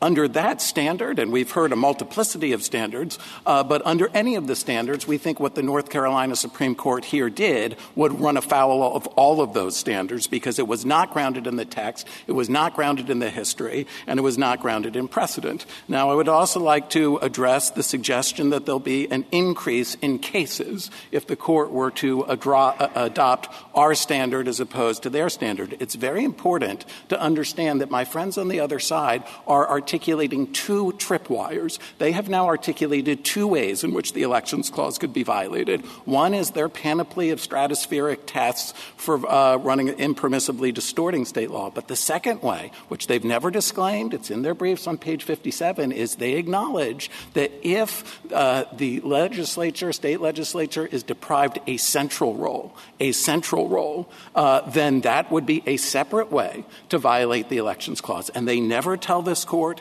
how that functionalist test is going to be interpreted, how it's going to be applied, and there will be far more litigation under the standards and the tests that my friends on the other side are asking this court to apply. Now, I'd also like to point out that they've said that there would be two sets of rules for federal elections and rules for state elections if we prevail. From the founding of the Republic, states have had the opportunity to have two different sets of elections code, and they've consistently declined that invitation, and there's no reason to think that they would do so in this context. And finally, there was discussion about history and the Articles of Confederation, and respectfully, their discussion of the Articles of Confederation ignores the fundamental structural change that occurred when the Articles of Confederation were replaced with the Elections Clause, and so we think that is not relevant.